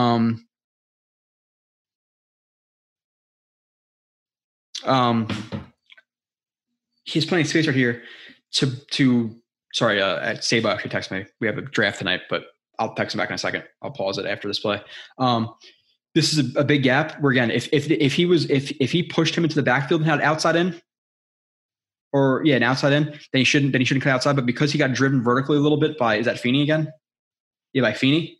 Because he's driven vertical, he has plenty of space to cut outside right here and go against the safety with more room. So you can even juke him, drop his helmet, whatever. And he just lowers his helmet and drives forward for a yard or two. I don't love it, to be honest. Just reading it, like, I want to see him hit the outside right there. Now, I know it develops quicker than me doing it frame by frame by frame, but like a Nick Chubb, who I think is one of the better running. I think he's probably the top 3 running back in the league. People just don't realize it because he splits time with Kareem Hunt and he plays for the Browns. He is top 3, top 5, because you have CMC, you have Kamara, you have Henry. I'm trying to think if there's anybody else I put him at 4 above him. Zeke, no. Barkley, no. I think he's probably my 4th. Yeah, I think he's probably my 4th running back in the league, Chubb. And his vision is really good. He's the guy right here who takes a handoff, really short strides, reads it, probably presses the inside too, sees this, cuts outside, because he can make cuts within half a yard. But I think he sees this. He lowers his helmet, puts it forward. So there's a difference between being a decent running back, which I think Johnson might be, who's still developing vision, and a Nick Chubb. Obviously that goes without saying. There's a difference between Nick Chubb and Ty Johnson. But again, if that was from the 2-1 yard line, fine. Putting your shoulder down, good. I'm cool with it. Just take what's there. But in that situation, could he have bounced it? I think so. Inside zone split. I think he could have got outside right there. A little bit more patience, a little bit more choppy steps. Choppy steps, patience, read it. Pause it for a second. Moving on. We have one more play. 19. Ty Truck. Okay, obviously, like I said, a guy who we watched last year, obviously, broke him down. Came in with more power this year, which more like physicality. In this play, I think it's like an inside zone. Is it? Yeah, inside zone, inside tight zone. All we're doing is looking at the truck. That's it. Just the truck. Just putting up a highlight play. We're not really breaking anything down. Obviously awesome to see. Now in terms of like what you break down is just leverage. Like you're not going to truck a guy without leverage unless you're a boss and he's a little, he's a softie, let's just say. But in terms of like what he does, in terms of how low he gets, lower than his guy or as low as his guy, lower man wins. But even if he's a little bit lower because he has full speed or pretty much close to full speed ahead, he's probably going to win. And lowers his helmet, sticks the forearm out again. And what that does is acts like a shock absorber. If your arm's tight to you, it's not really able to absorb that contact. So when he hits you, it's going to affect your body more, your base, your balance more. When you throw your forearm out there, it doesn't affect your body very much if your arm gets hit. It just doesn't. So throw a forearm out there, shock absorber, then it follows. So that takes away some of it. Shoulder follows. That's what leads to a really good truck. Here. Truck, something you're going to see him extend with that forearm a little bit too.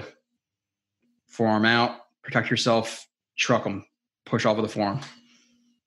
Love to see full speed trucks. That's football. Oh yeah. Yep.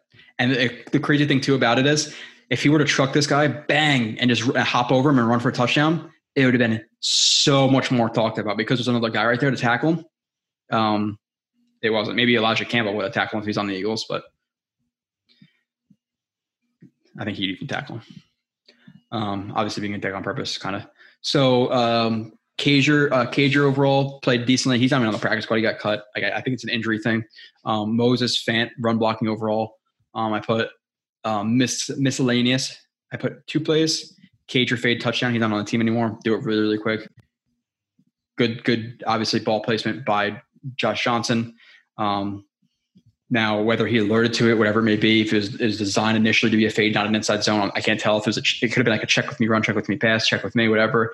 He sees the stacked up one-on-one. He checks to a pass, whatever it was. He runs a fade versus DB. I thought it was a linebacker at first watching initially. I thought I saw 58, but it wasn't. Obviously, it was 38. Now, in terms of Cager, skip step, foot fire. Again, foot fire different between short stride. You're taking a couple of feet with extra, or a couple of inches to feet with every step. Where with a short stride, with the foot fire, your feet are not moving really at all. So he does that. Skip to close ground, foot fire, outside, wipe the hand away, find the ball, touchdown. So obviously an easy catch, but the release is actually pretty good for him. Nice little release. I like it. Good ball by Johnson. Good play by both the guys. Bad play by the DB. We're not going over his stuff, and I'm not going to talk about it forever because Cager's not on the team anymore. Maybe he gets signed to the practice squad. I don't know. Other miscellaneous play from the offense. Jets trap runs. I guess it's just a run in general again. They did it again. We're talking about trap versus like a wham. Wham would be like a receiver, tight end, blocking the guy who's unblocked. With a trap, it's offensive lineman versus offensive lineman. Again, similar situation. These two guys bypass the D tackle, same as last time. He's leaning on his hands. He's pressing up the field. He gets off balance, and Feeney is blocking him. So you're not going to see this a lot again versus 3-4 teams that I play this year. Like versus the Bills, you might see it. Dolphins probably not. Maybe you will. Maybe you will a time or two. But it's the base trap runs, or trap runs in general are much more effective versus penetrating teams, aggressive teams. So again, good job overall by pretty much everybody. Them bypassing, you have whoever that is climb up to the second level. I think it's actually more climb up to the second level, getting hands on. You have 63. Good job inside out. Receiver, Cager climbing. Like everybody does a pretty good job here on the trap run. I just want to highlight it real quick. Good run. Again, Johnson hits an open hole. So it's like, oh, great run by Johnson. No, great blocking by the offensive line. He just hit the hole that was there. So there's a difference sometimes. Good job by everybody. Everybody did their job. It worked. That's how it's supposed to be. Good from the defense. Carter, I have one play, which is the first play of the game, I think. Yeah, first play of the game. He's right here. He's I don't know if it's definitely zone. Whether it be like a 3, I'm not sure, or like a 3 lock. Could be like a 3 lock. But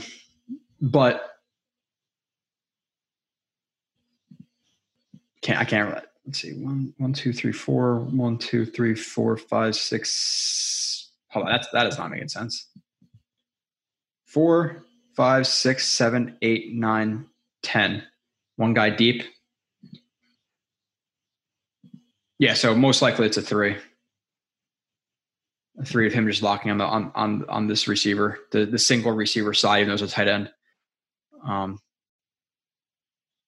Nonetheless, I'm not going to dive into that coverages stuff. It could even be something different. I'm just not trying to do it right now, because we're just talking about Carter right here, who gets into his own drop, reads the quarterback, sees the quarterback going to throw, immediately gets wide, and starts to move up the field.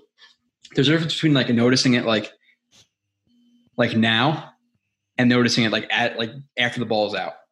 But good job. He notices it pretty quick. Just the differences in split seconds. Aggressive as hell. 1, hands inside, tight elbows, and he doesn't want to get trapped inside or pinned inside right here. He wants to move outside again, force and run back inside. Because if worst case scenario, he can't make the tackle, where does he want the receiver or the running back to cut? Inside, because there's more guys pursuing from the inside than there are from the outside. There's only one guy. So if anything, fight to get outside. He fights to get outside. Drives, fights to get outside, knows his relationship. He sees him right here. He's getting held. He's getting held right there with the left arm. The holding's not called for whatever reason, but he's held, and now the only way he can get to him, he's not going to be able to shed the blocks. He's getting held. So now he's just going to try to drive himself into the track of the running back, and he pops him back. Now, obviously he didn't go down, and now it ends up being a tackle for loss for 1 yard. But just Carter, again, noticing it, driving, get outside, and fighting to get in front of him right there. Like he's purposely backpedaling like this to get in front of him. It's not like he doesn't get spun around and get taken out of his play. He knows most likely where the running back is running based on his track and where he sees him. So that's just like a baller type of play. That's just a good football player. And he's pumped after it too. Obviously, I didn't continue to record the celebration. I put Guidry here. Guidry was relatively quiet, which is pretty good for a corner. Want to watch those guys more on the all 22 angles, but I know Nani did a breakdown of them the other week, and they were pretty sticky coverage. That's pretty good. Even the one pass deflection, not by Nani, I'm not saying by Nani because I don't know if he did or not. But Guidry did have that one pass deflection, I think, in the Giants game that people praised. It actually wasn't that great of a play. Versus slot, the guy was like slot left. He played off to a little bit too far. It was a bad route, bad throw, but nonetheless, Guidry, smart. Fatukasi had a few pressures and a forced fumble sack. I almost put him in here as the stud 3, but I had to put Yeboah. But Fatukasi had a good game too when he was in there, which wasn't overly long, I don't think. But right here, he's the one tech. And just power. Like he's, again, with some of these rushers, they have not necessarily the freedom, because it's just more of an overall defensive line thing. But with the Jets defensive line, overall, these guys, if they're gonna pinch the quarterback and he has to step up into the pocket, he's the interior pressure. Not obviously, in Fatukasi is probably the 4th option you want as an inside rusher. Actually, probably 5th, right? Because you have Q, Rankins, JFM, and Lawson, who I would say are all better rushers from the inside. But with a guy like Fatukasi, he's typically 2-gapping with the Jets the last couple of years. So maybe he does start to get a little bit more, a couple more pressures and sacks. And here it looks like he goes a double swipe, misses. They don't line super cleanly. Ends up kind of getting, just face-to-face mask with them. And now he's just going to take his hands and drive them. It's really simple. Tight into the outside upper bicep, grabs them and just, so now it's upper bicep and it turns into the shoulder pads, getting those shoulder pads. And now it's not just pushing, it's lifting. So you're lifting while pushing, which again is better than just straight pushing. So you want to lift, you're stronger lifting than pushing. See, lift, extend. He's reading the quarterback, looking at the quarterback, sees him moving up the pocket again because the Jets pinch it, step up. You have to step up into Fatukasi, who is very much controlling this guy, clearly. And he sheds, hits the arm, forced fumble. And then unfortunately the Jets can't recover. Rolls right back to it. Offensive lineman. But you see him just look at the quarterback the whole time. They're just controlling. Extend, control. Shed with good timing. Boom, hit. Forced fumble. Next from a Mr. Fatukasi. Next play. Run stuff. I don't know if is this literally the next play of the game? It could be. I didn't look at the down and distance and all that stuff before. Right here again. Looks like he's a 3. Yeah, he's a 3. It's like a tight 3, looks like. Got really good run stuff. It's hard to tell exactly with the offensive line. I hate looking at it from this view. It looks like another tight zone. And he steps with the offensive lineman. They zone step. He steps with them. Takes on one blocker. And again, with these zones, if you're going to kind of leave yourself out there and split a block, you're going to get taken on by 2 guys. So if anything, you want to take on one guy. Like you could spike it. You could spike and split a double team. But ideally, you take on one guy. You dent somebody. So takes on the guard. Hand inside. Leverage is good. Now, looks like it's hard to tell. He's just trying to hold his ground. Like he can continue to drive. He's trying to get driven out of the play. So he wants to more hold his ground. and it could be like a feel thing where he doesn't see the running back cutting outside.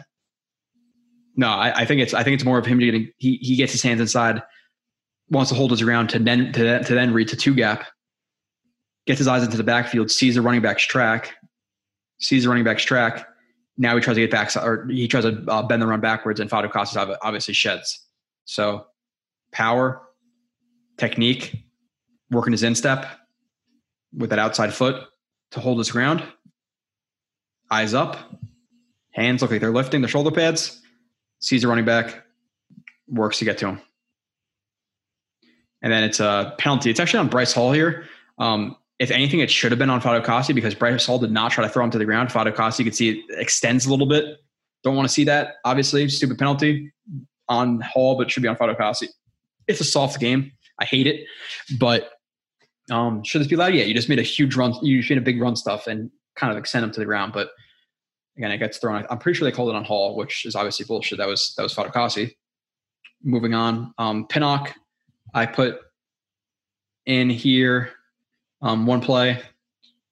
Up and down. He got beat a couple times, but the strip going to the end zone for a touchback kind of made up for it. So he's on the bottom right here.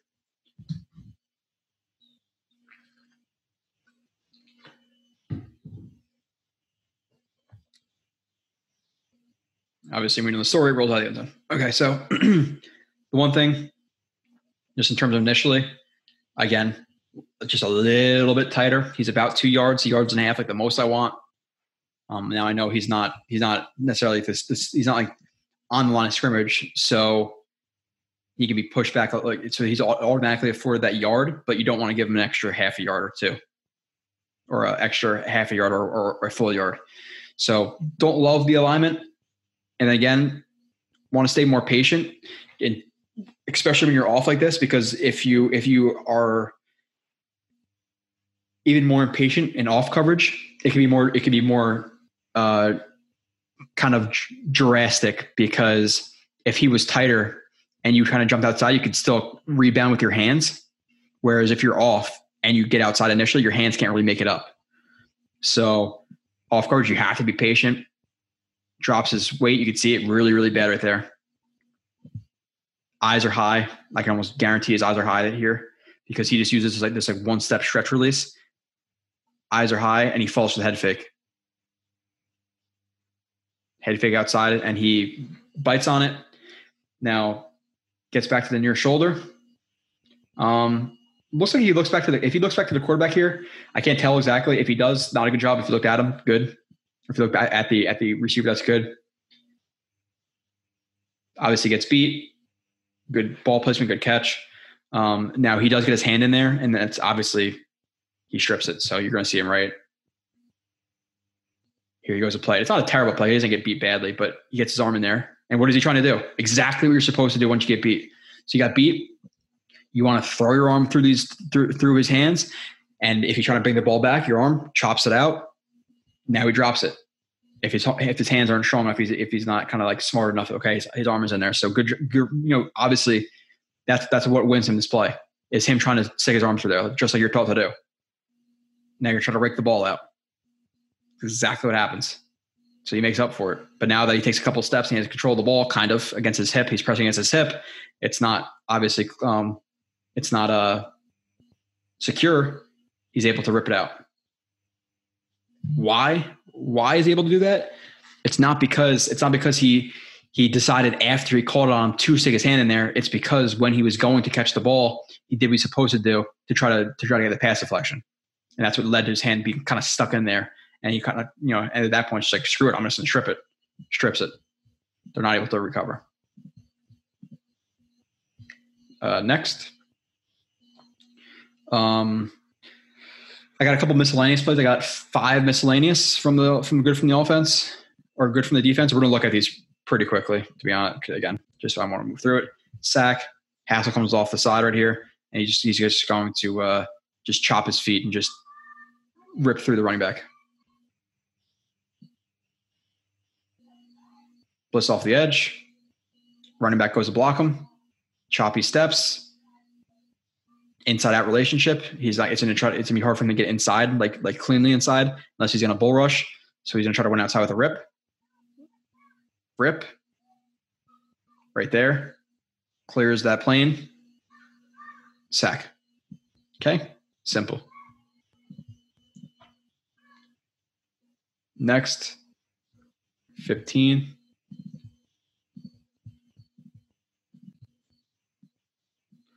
Right here. For Huff when it's on a sack. Did I say sack? I don't know. Good burst. Sorry, I always pause and then start to do it because I want to break it down as soon as I see it. That's my problem. But now that you watched it, that burst right there and the timing.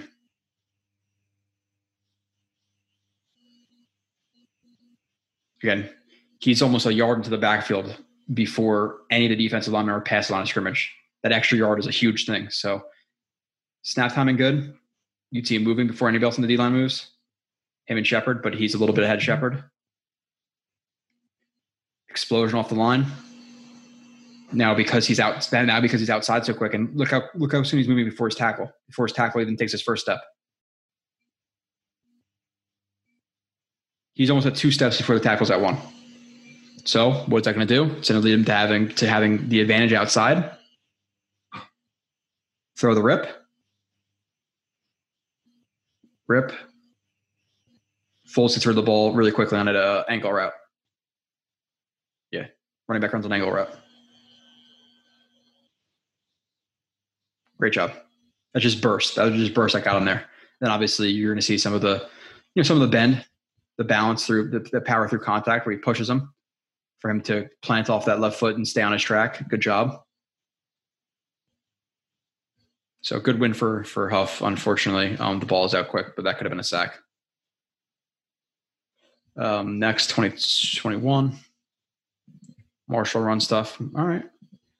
Jonathan Marshall, who made the squad. I just think it's because, listen, just based on his play this preseason, did he impress enough to make the team? No, but I think it's draft where he was drafted, which is in the 6th round, but still where he was drafted, he's a draft pick, and risking losing him and risk losing that explosion. I think they like the explosion. I think they have a role for him, a limited role, but I just don't think they want to risk losing him. I don't think he actually made a squad based on how he played. But overall, this is a good play.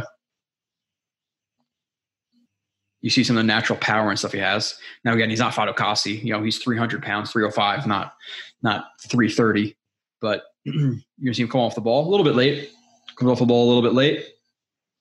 You're going to see him step with the offensive line, take on the guard initially to combo, though. He takes on the guard. Obviously, feels a combo because it's there. Now, what does he do? He's going to turn into it. Turn into the combo. Work the instep. If you're going to work just the balls of your feet, that natural lever point, like we talked about with the knee, you're just going to get completely ridden back. So instep. Now what opens? Because he's going to peel off to get to the linebacker because he's climbing on the combo and he's going to peel off to the linebacker. Now the between them is open. You drop his weight, rip him down, shed him, right into the running back. So I don't think he saw the running back here. I think he just ripped him, was going to find him after. And what do you know? He's right in his face. Tackle him. So good job working the instep. Good power on the shed. Boom, right there. You can see just even like this short area right here. That's good explosions right here. You can see some of the natural athleticism right there. Right there. Good job. Next, 22, I think. Smart run stuff. Okay. He's right here. 79. 2-eye. Looks like a 2-eye. 2-eye loose 1. I'm going to call him. Again, what happens? Comes off the ball, explosion. We've seen it all preseason. Explosion, hands inside, tight-ish elbows, extension. So it's exactly what you want. Explosion, leverage, hands inside, extension. It's pretty much what we want for pretty much every run play if you're going to take on an offensive lineman. Eyes in the backfield. Stacks.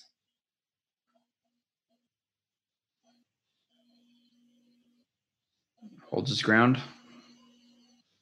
Looking where the running back is.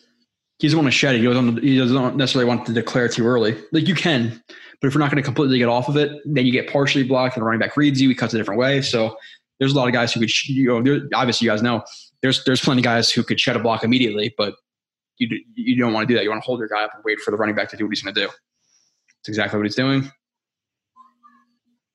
Steps through with the left foot to clear himself. Rip, or maybe not a rip. He just punches through. Hit the inside leg, get part of the tackle. So again, good job. Go through it quickly again. Explosion, hands, leverage, extension, reading the running back, reading the running back, reading the running back, reading the running back. As he's getting to his level, step through shed. Be the first one there on the tackle.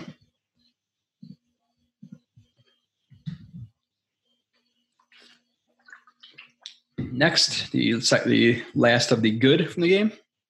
We don't have a lot of bad. I'll be transparent. I didn't put a lot in here. Pinnock and Smart run stuff, okay?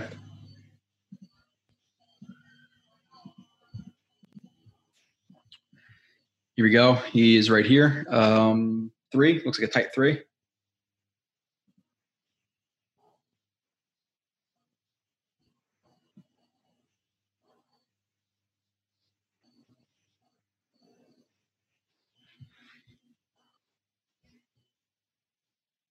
They run, looks like it's going to be like a one-back power type of deal. So the guard vacates to pull. He goes like skip pull, it looks like, and his left foot just catches the center. So he falls. Smart, I would assume, just noticing him pulling. So Smart's like, if he's reading this, and if Smart is smart, what is he going to think? Okay, he's pulling, he's blocking back. Where's the run going? Away from him. So now what is he going to do? Run's going away. Get to the play side. Gets to the play side. Hand usage. Forks that hand. Forks the inside hand. Grabs it, whatever you want to call it. Fork is like truly like hands on, like lifting him up. So he kind of just controls the inside hand. Control the inside hand to the wrist. Find the running back. Make the tackle. Good job by Pinnock too. Pinnock looks, before he kind of like this running back motion to tight, he followed him inside. And then once the ball is snapped and he goes like work underneath he thinks he's going to work like underneath the formation. He's going to pass it off to somebody else and he just fills. So he sees the run coming, goes to fill, gets on the tackle too. I like the aggression, I like to read there from Pinnock. That's a good from the offense. Bad from the defense. Or bad from the offense, sorry. I just put Dan Brown, minus his blocking. He had on that third down play, he had that fumble, second to last drive when he was fighting for that first down on third down. Obviously can't fumble. Bad from defense. I only have 2 plays left. We're too bad from the defense. Rashid Jr., oops. Okay, he's right here. The top edge. Again, you want to see a little bit better reading, a little bit better awareness, obviously. This is an example. Like now, this is like an exchange or something like that, where he was going to take the quarterback no matter what, and then he was going to go not an exchange, more like that. It was like scrapes and things I was talking about. But if he was designed to take the quarterback and the linebacker was going to take the running back no matter what, or sorry, running back to quarterback, then it's a little bit different. But that's not how I see this. Looks into the backfield. You got to read the mesh point cleanly. It's harder than it looks. Trust me. It is not easy in a game to read the mesh point, but he thinks the running back has the ball, realizes, oh shit, he doesn't have the ball, turns, and Foles is able to get outside. But if you were to read it cleanly, which here it's even hard, but you gotta look. Ball is there. There's really not much to break down with that. Takes an angle right to Foles. It's probably a sack. It's probably a really easy sack.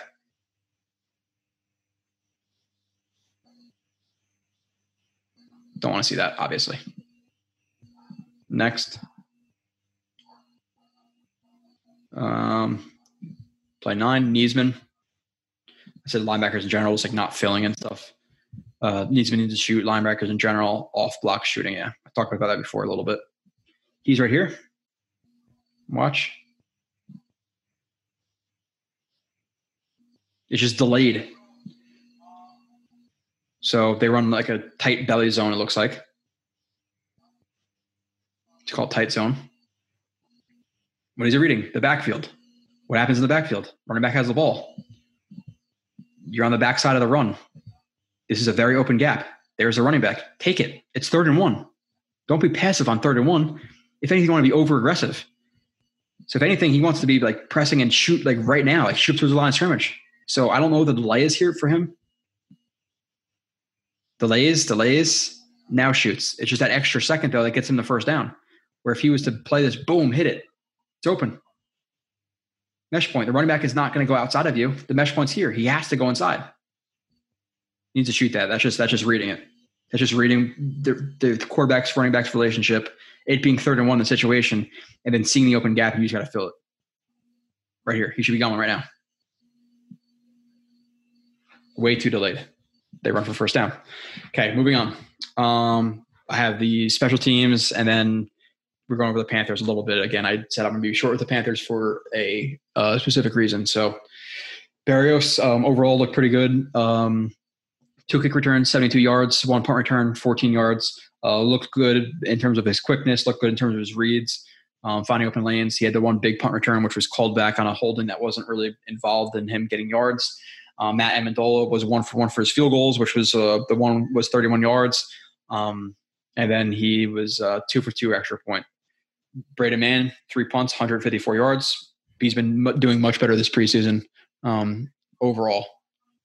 Now, for the other things from the game, the only thing I said was Hamza. Hamza didn't really stand out in a bad way or a good way this preseason from broadcast view when I watched, which isn't necessarily a terrible thing for a linebacker, but it's also not a good thing. For a linebacker to be quiet, it's definitely not as good as a corner being quiet. Now, in the run game, him being quiet, not good. Pass game, okay, that's good.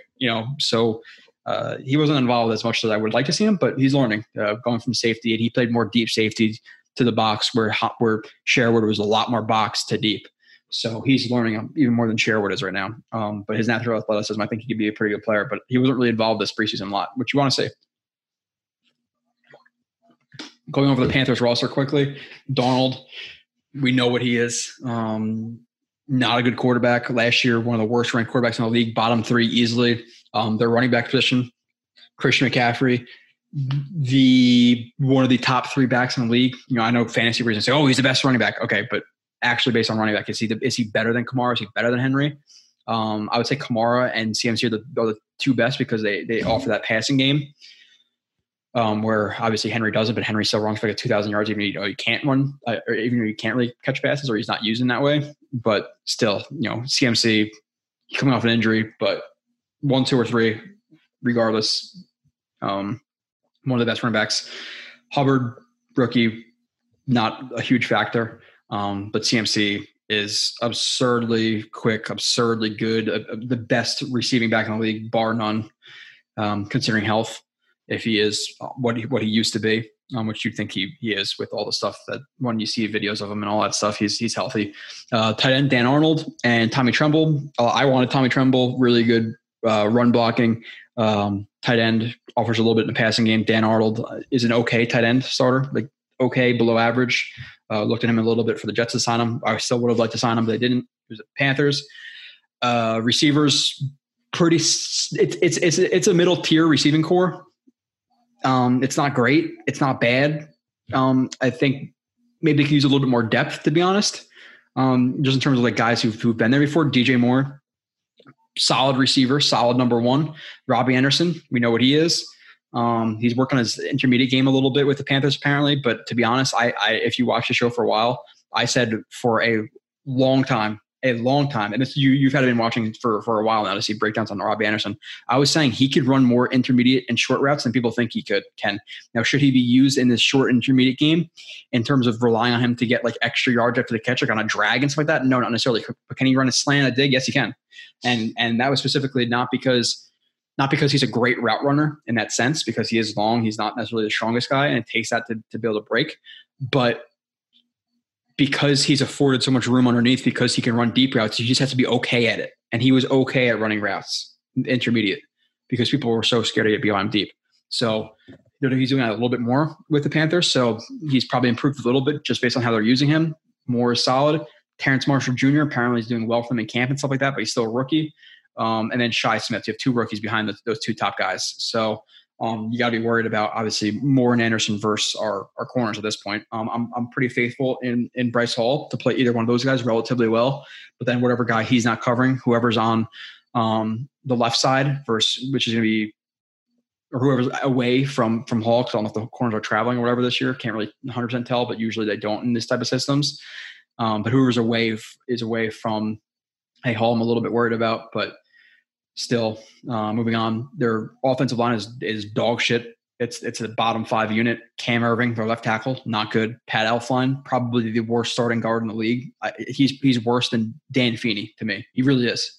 He's worse than Dan Feeney. And for some reason, he's got paid like $4 or $5 million to start. I do not get it. He's terrible. Matt Paradis is bad. He was bad the last, 2 years with the Panthers. Now with the Broncos, he was solid, and we actually all wanted him. He went to the Panthers and has sucked. When I watch people play the Panthers for breaking down whoever, he's been really, really bad with them. So some of these centers don't translate. Spencer Long from the Redskins to the Jets didn't translate.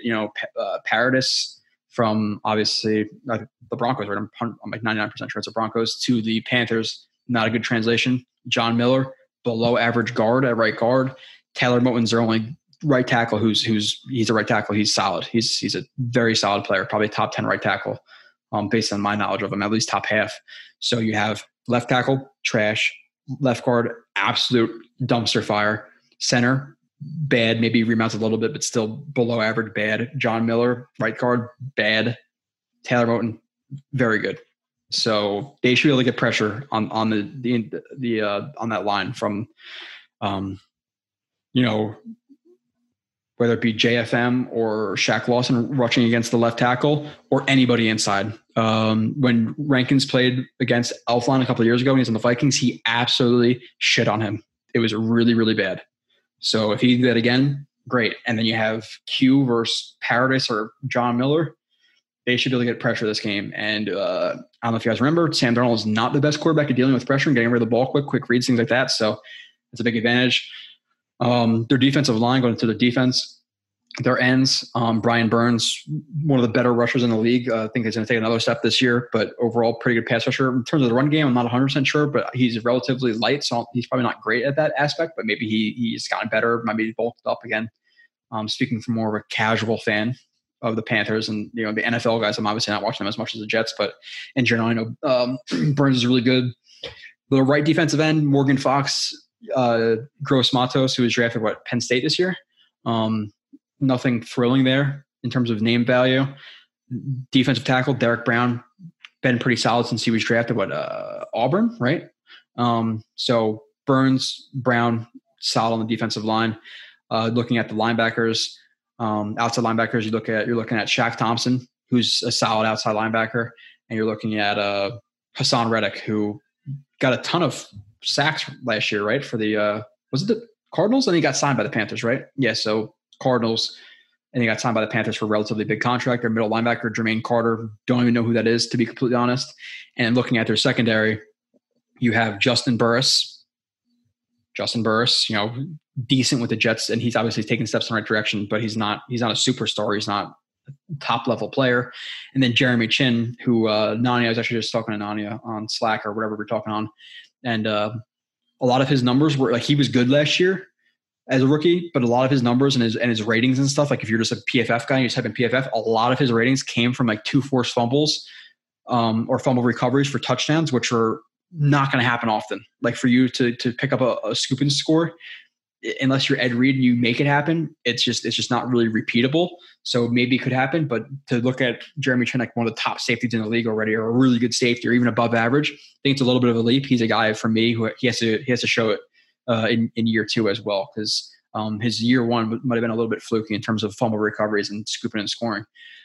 Looking at their corners, I thought I put more corners in here, but they're starting 2 corners. Dante Jackson, who's a decent number 1 from my knowledge of him, and then J.C. Horn, rookie. So I think the secondary is not it's nothing to write home about. It's not the Dolphins. It's not the Bills. It's not the Patriots.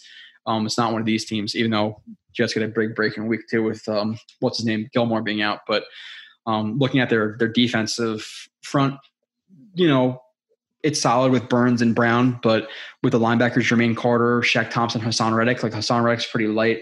Shaq Thompson, I think, is middle tier, but I think they should be able to run the ball on these guys, especially not towards Burns. But even Burns, I think he's light, and I don't think he's great at run defense. That's what I remember of him. Just based on his build, I don't think he could be necessarily fantastic at it. So with their tackles, they should be able to take advantage of that in the running game. But going into some of the keys for the game, again, being pretty quick about it. Offense, control the ball on the ground, which I said they can do against this front. Don't think it's not top notch. And it's the Jets' biggest strength right now is running the ball. They proved it in the preseason, against backups and things like that. But in general, those guys have been good against the run. ABT was good against the run in college. I really think he translates. Obviously, Becton's good against the run. Morgan Moses is better against the run than the pass. And McGovern, again, I think this is a bounce back year for him, where he's going to be in that 12 to 15 range, where last year he was lower tier, and then towards the end of the year he started to climb back up again. And this system takes advantage of his strength, which is athleticism. So I think they can run the ball. I think they will control the ball on the ground. Deep shots on the overrated young secondary. Again, overrated in terms of, I think Jeremy Chin's a little bit overrated. And then, Burris at strong safety, not so confident in him if I was a Panthers fan. And then J.C. Horn's another young guy. So I think if you're controlling the ball on the ground, that play action's going to sink in, and you're going to hit Corey Davis or Elijah Moore or one of these guys deep. So want to see some deep shots. And then obviously with every game, it goes without saying, limit turnovers, ball control. Simplify Zach Wilson's reads.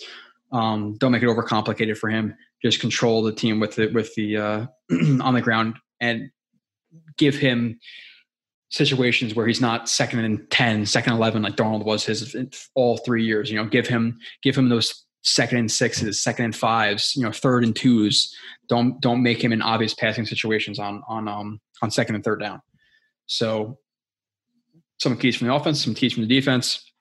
Get rushed with 4-man versus bad offensive line. It's not like a key, but it's something they need to do, and they will do, I believe, especially versus a quarterback who sees ghosts, is not comfortable in the pocket when it breaks down. Now he can roll out and things like that, but still get that interior pressure, pinch the edges, and force him to step up into pressure and make some bad mistakes in that pressure. Now past that, for Darnold, I would say some robber coverages, whether it be like a 4 robber, a 3 robber, a 1 robber. Some people call them different, like, it could be 3 buzz, 3 robber, whatever I want to call it. I really don't care, or 4 robber, or 1 cut. But I want to see some robbers in the field. I want to see some guys peel into coverages. That was one of his biggest weaknesses, of when guys would initially be in an intermediate or a short zone, and then on a smash concept or whatever it may be, when they gained depth and peeled off the line of scrimmage, or went from, again, short to deep, he just did not see guys underneath. He never did. So I want to see robbers. I want to see people peeling into coverage to confuse him. And in general, with the coverage, minus just peeling and robbing, I want to see an inside-out defense. I want to see more guys playing tighter to the line of scrimmage, wherever the coverage may be, which we'll figure out when they actually play. But Darnold was a guy who was more successful over the middle. And him throwing outside the numbers, especially with his mechanics, has some inaccuracies because of it. I want to see him beat us there, instead of just nickel and diming us over the middle with DJ Moore, Anderson over the middle. I want to see, again, Jets play inside out, not outside in. So with that, even I said robbers and stuff like that, but if you are going to play outside in, throw a robber in there, because then he's going to be like, oh, guys open over the middle. Boom. Marcus May, hopefully. And other than that, in terms of I wrote another thing too. That's another thing with Darnold. I want to see him bend, the bend but don't break defense. So make him nickel and dime you. Don't press Robbie Anderson. Don't press DJ Moore and let him get that 1 deep shot to get his confidence. I want to see him nickel and dime, because he's not a quarterback who we've seen in his years to be able to do that, he's going to make a mistake. So inside out, and give him a little, like give him some cushion though. If that like makes sense, like it was kind of go against each other, but obviously there's different plays. Like you can't just do the same thing every play. So I want to see him nickel and dime, conservative defense versus Darnold. Just trying to make it not over the middle. If it is over the middle, rob him. Other than that, hope our linebackers can hold up in the run game. We talked about that in just the recent weeks against the Packers and the Giants. All these teams backups, they're running the ball on us. So you have to hope the linebackers can improve. And then obviously I think the run defense will get better. One with Shaq Lawson, who is a good run defender. Q, good run defender. But you have to worry a little bit about, and if Fatukasi is in there, great. But if it's like Rankins and JFM, they get a little bit more sketchy. I think JFM might be better on the edge than in the interior, holding up against double teams in the run game. But in general, I want to see the hope they can hold up. But even more so the linebackers, because they're so light and inexperienced. And then with the linebackers too, versus CMC, I don't think you put linebackers on them. I just don't. Even Hamsah, guys are athletic. But I think for me, I would like to see them dedicate Mayer Joyner to the box. To Christian McCaffrey, just in general. Let them play him. Joyner has played man versus receivers, and he's as good as a receiver is in the receiving game. He really is. Or May, who would at least do a better job than Hamsah or Sherwood. If you put Sherwood on CMC, good luck. And if you put Mosley, like Mosley is good enough, but he's not good enough for CMC. Like he'll limit him. He will not stop him. Nobody's going to stop him. But I think Mayer Joyner have a better chance than Mosley. But it needs to be one of those three. Mosley, you could get away with it. He'll beat him a time or two. But if it's Sherwood or Hamsah, Blake Cashman, you are excuse my French, but you're fucked. But with all that being said, going through the game pretty quickly, my score prediction: Jets 24, Panthers 20. I'm picking the Jets to win. I cannot pick them to lose this game. This season is good. They cannot go 0-2 to start the year. It would just be a big downer going into Denver week 3. And this is a game where I think they're like minus 5 points, 5.5 points. I think that's more of like the same old Jets type deal, because where are the Panthers so much better than the Jets? I don't get it. This is Darnold's now such a good quarterback that he can take advantage of his weapons versus bad Jets corners. Like, is this offensive? Like, and then you look at the other side, like offensive line. This offensive line is good enough to block the Jets' defensive front with Quinn Williams and Sheldon Rankins and JFM. So I don't get how they're 5.5 point favorites. If they were like 2-3 because of the home field advantage or more of like a split, like an even game, I get it. But the Panthers are really a 5-point spread team better than the Jets. I don't see it. But I'm taking the Jets 24-20. I would be absolutely thrilled. Now, with that being said, going to the pick'ems, which for the pick'ems, we have, again, please send me your picks. I would prefer to not have to reach out to people. And even if you don't listen to the whole show, the people in the pick'ems should know by now. Go to the end of the show, go to the last 15, 20 minutes, whatever it is, 10 minutes, probably 5 minutes really, of me doing the pick'ems. I just kind of say the games quickly and go over it a tiny bit and then pick a game. I appreciate you emailing me. You guys know where, either Twitter, JoeRB31, Joe.Blewett at JetsXFactor.com. All you guys who were in it last year were pretty much in it, minus Verge. So Verge, you know my email because I believe I emailed you before. Email me your picks. I'd appreciate it. Same for Kyle. Rob was in it last year. Tom was in it last year. Matt was in it last year. Cartman, I'm not calling you Dr. Assassin or Dark Assassin. I'm calling you Cartman now. It's easier. So Cartman, he knows where. I think he usually DMs me.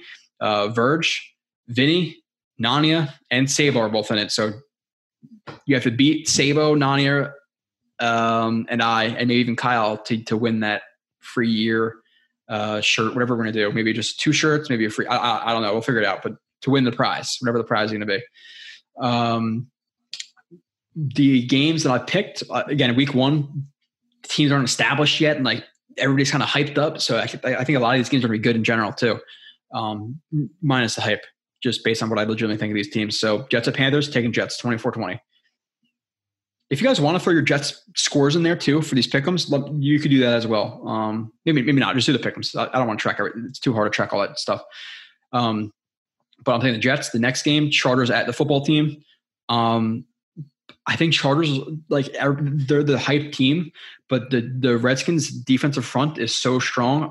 At home, I see the Redskins winning it, and I think with a quarterback like Dwayne Haskins or whoever they had, Kyle Allen last year, Fitzpatrick is a step up from them. So you're looking at a team with Curtis Samuel, Terry McLaurin, Gibson. Like, they have a good offense, solid offensive line, really good defense. I like Herbert. I like the direction the Chargers are going, but their offensive front's not strong enough. I don't think to take the Redskins. I'm taking the Redskins. Next game, Seahawks at Colts. I don't like taking the Seahawks on the road, but with Wentz, I think is he playing week 1? Even if he is, I'm not 100% sure he could take on the Seahawks and their offense. I'm taking the Seahawks just simply with that one. The Vikings at the Bengals. While I like Joe Burrow, they haven't surrounded him. I think as well they should in the offensive line. I think their defense is taking steps up in the right direction, but I'm still taking the Vikings on the road in Cincinnati. Cardinals at Titans. I would have taken the Cardinals if their corners were a little bit better, but I know they're struggling at their cornerback position right now. They don't have a lot there. And the Titans obviously have Julio Jones and AJ Brown, so I'm going to take the Titans. I think they can run on them a little bit as well. I don't think their defensive front's great. Minus JJ Watt and Chandler Jones, but in terms of run game, I think they can control the ball on the ground a little bit with Derrick Henry as well. Eagles at Falcons. Next game, I am taking the Falcons. Eagles, I don't think are very good, and the Falcons have a lot of weapons on offense with Ridley and Pitts, but I just think the Falcons are not really a strong reason for that one, but I think they will. Browns at Chiefs, really, really good game, but if the Browns were home, I would probably take the Browns, but I'm taking the Chiefs. Browns, I think, are probably minus quarterback, the better roster. The Browns have an elite roster. They do. They probably have minus the Bucs and just minus quarterbacks. Minus the quarterbacks, I think the Browns probably have the second best roster in the league, minus the Buccaneers. The Browns roster is absolutely stacked. The Chiefs are also good, though, and they have Patrick Mahomes and they're home, so I'm taking the Chiefs. Next game, Packers at Saints. This is the quarterback type matchup. I think the rosters are relatively even.